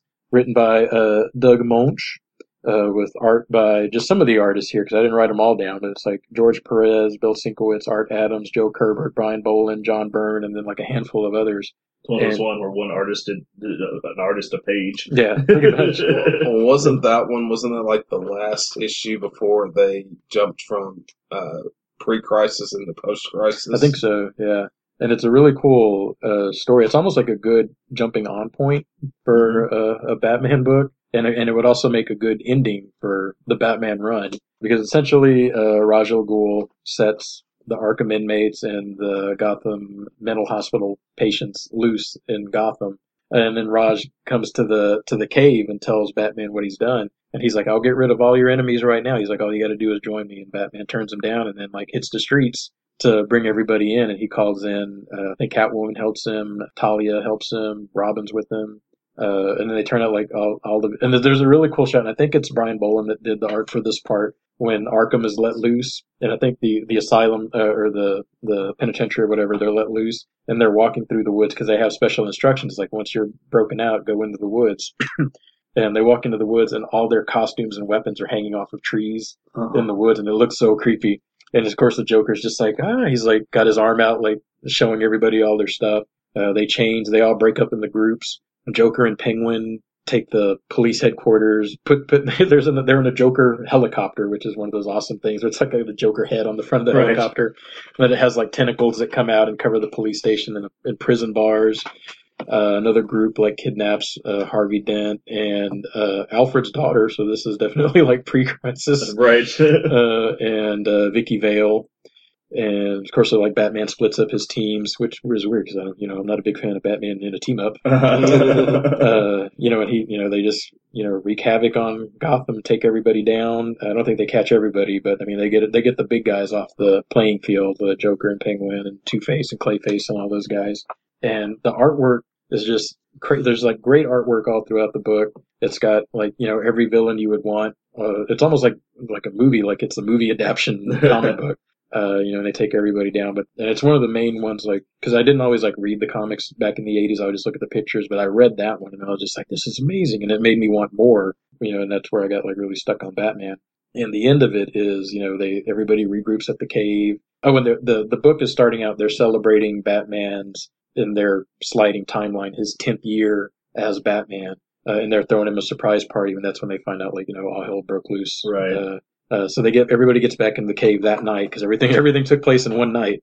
They get back to the cave. Alfred brings out the anniversary cape, and then as they're about to say, Batman comes in. He's shirtless, but he still has his cape and cowl on because he can't be in the cave as Bruce Wayne, so he still has to have a mask on. But he's shirtless because his ribs are all bandaged up. And they're like, yeah, blow out or they said, like, we forgot to put candles or some bullcrap. And a stalactite comes down, slams into the cape. And then, like, Bruce has to, like, bring the party down. He was like, it's a single, I think I have it written down. A single candle to mark the first night of a new beginning. And nothing, my friends, to laugh about. Because everybody's, like, trying to have a good time. He's like, man, what a buzzkill. And then he walks off into the cave, and Robin's just like, more for us or something. He just, like, there's a stalactite inside this cake, and he's just grabbing chunks of it and, like, handing it out to people. And it has, like, this real, I want to say Brian Boland did this part of it, too. Where he walks off into the cave, and then he's in a mouth of a deeper part of the cave, and there's all these bats flying around. And he has this really cool line that I've probably drawn like tons of times because it's just like a silhouette of the bat ears and the cape. Right. And he just says, "Hello again, beware forever." And I was like, "Whoa, man, that is so creepy." Debbie Downer Batman. Yeah, I was like, "Oh man, that's probably like my favorite issue of any comic." And it's bagged and boarded. It actually lasted through the 80s to stay in some good condition. All right, well, my number one is Excalibur from 1988. Excalibur number 1, 1988. This is the comic I absolutely fell in love with. I've always loved the idea of Arthurian legend and things like that. This was written by Chris Claremont and drawn by Alan Davis, which is pretty much why I fell in love with Alan Davis's work. Mm-hmm. And what you had some core X-Men go off, and they go to England. And so you have Kitty Pryde, Nightcrawler, and Rachel Summers. Yeah. And they join up with Captain Britain, and you find the character Megan. And they form a little team in Britain to help take care of all the stuff there and things like that. And it's just... It was a fun read all the way through. It was just an interesting team. It was some of my favorite characters. I really came to really enjoy Captain Britain's character, and I think he's kind of an underutilized character in the Marvel universe, even still today. I think he could be, every bit as much a character like Captain America if you got the right team on a book that was dedicated to him. Yeah. And not just one that was a UK only book or, something like that. But it just, that started that series that I fell in love with. The writing was good. The stories were kind of quirky. They weren't your typical superhero stories. They were weird, odd villains. And, some of the villains, were, reminiscent of, or were based off Alice in Wonderland characters. And so it gave you a little bit of that Batman 66 vibe where you had just these ridiculous villains. They were always going to different parallel universes or out into space or, something like that. To be protecting Britain, they were gone an awful lot, But, it was just a neat and fun book. And to this day, I still have a soft spot in my heart for it. And it's my favorite X-Men title.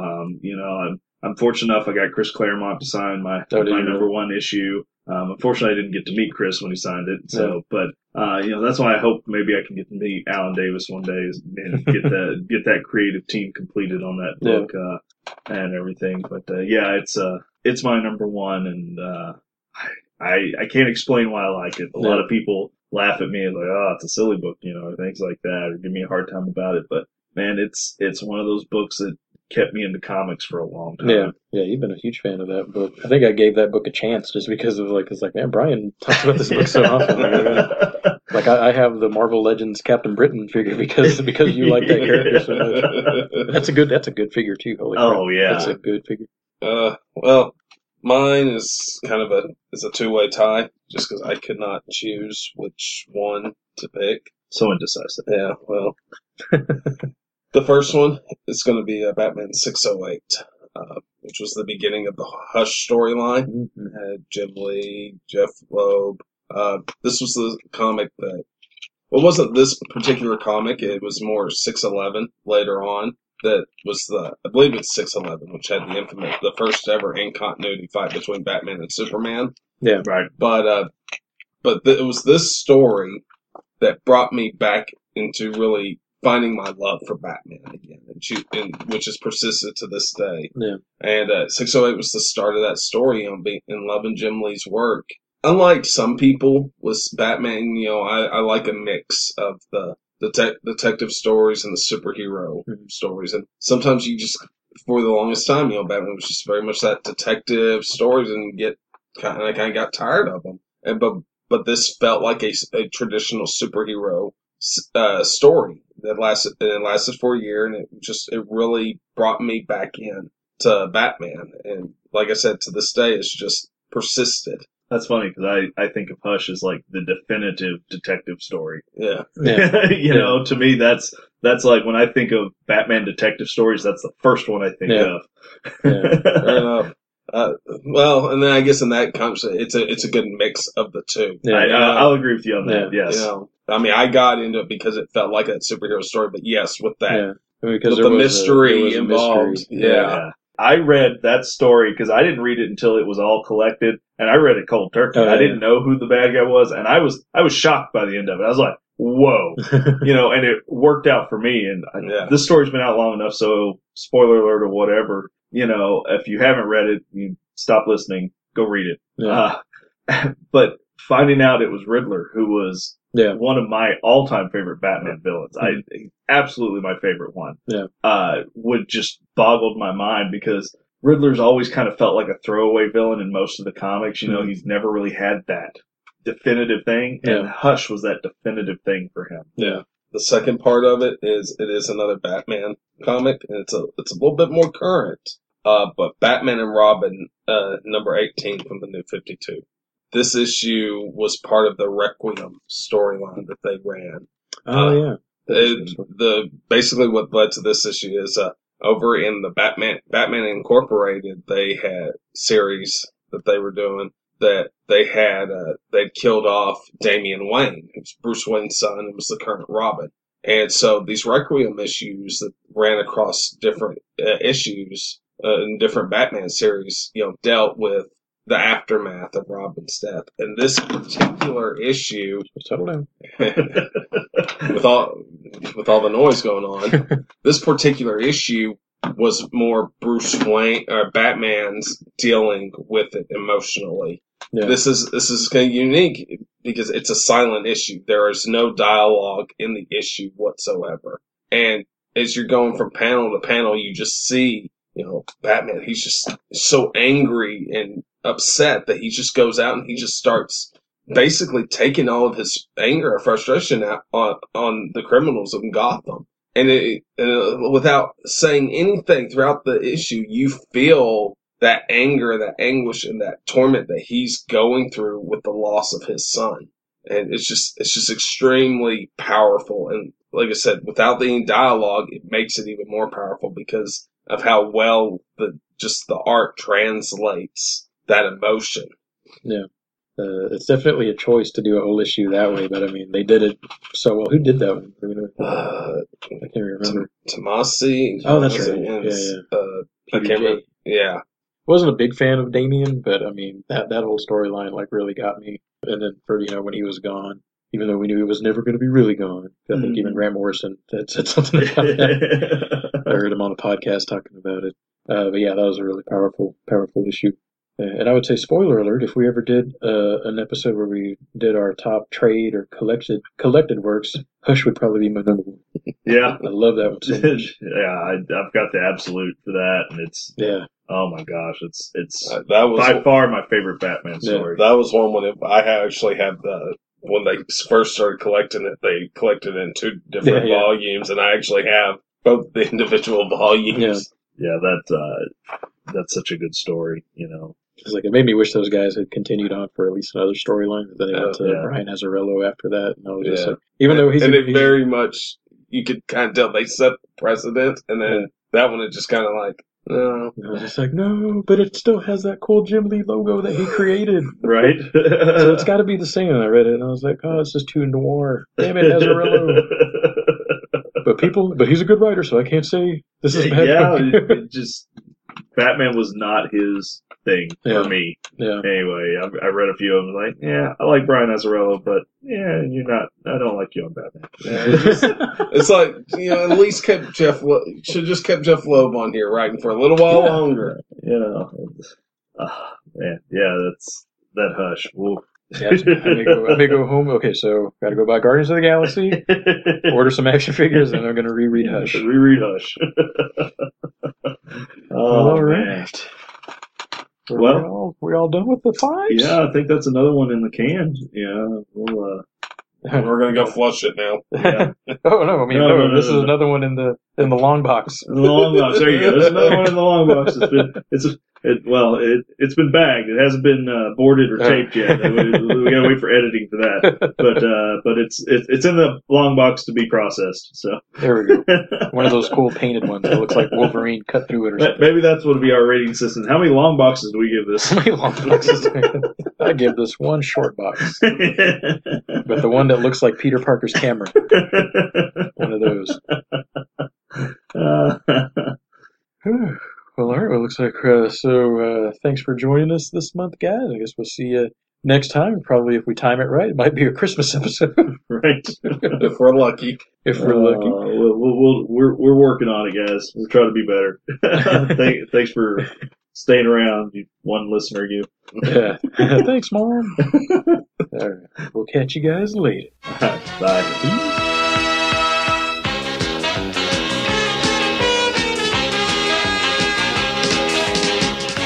Spider-Man and his amazing friends, Iceman and Firestar.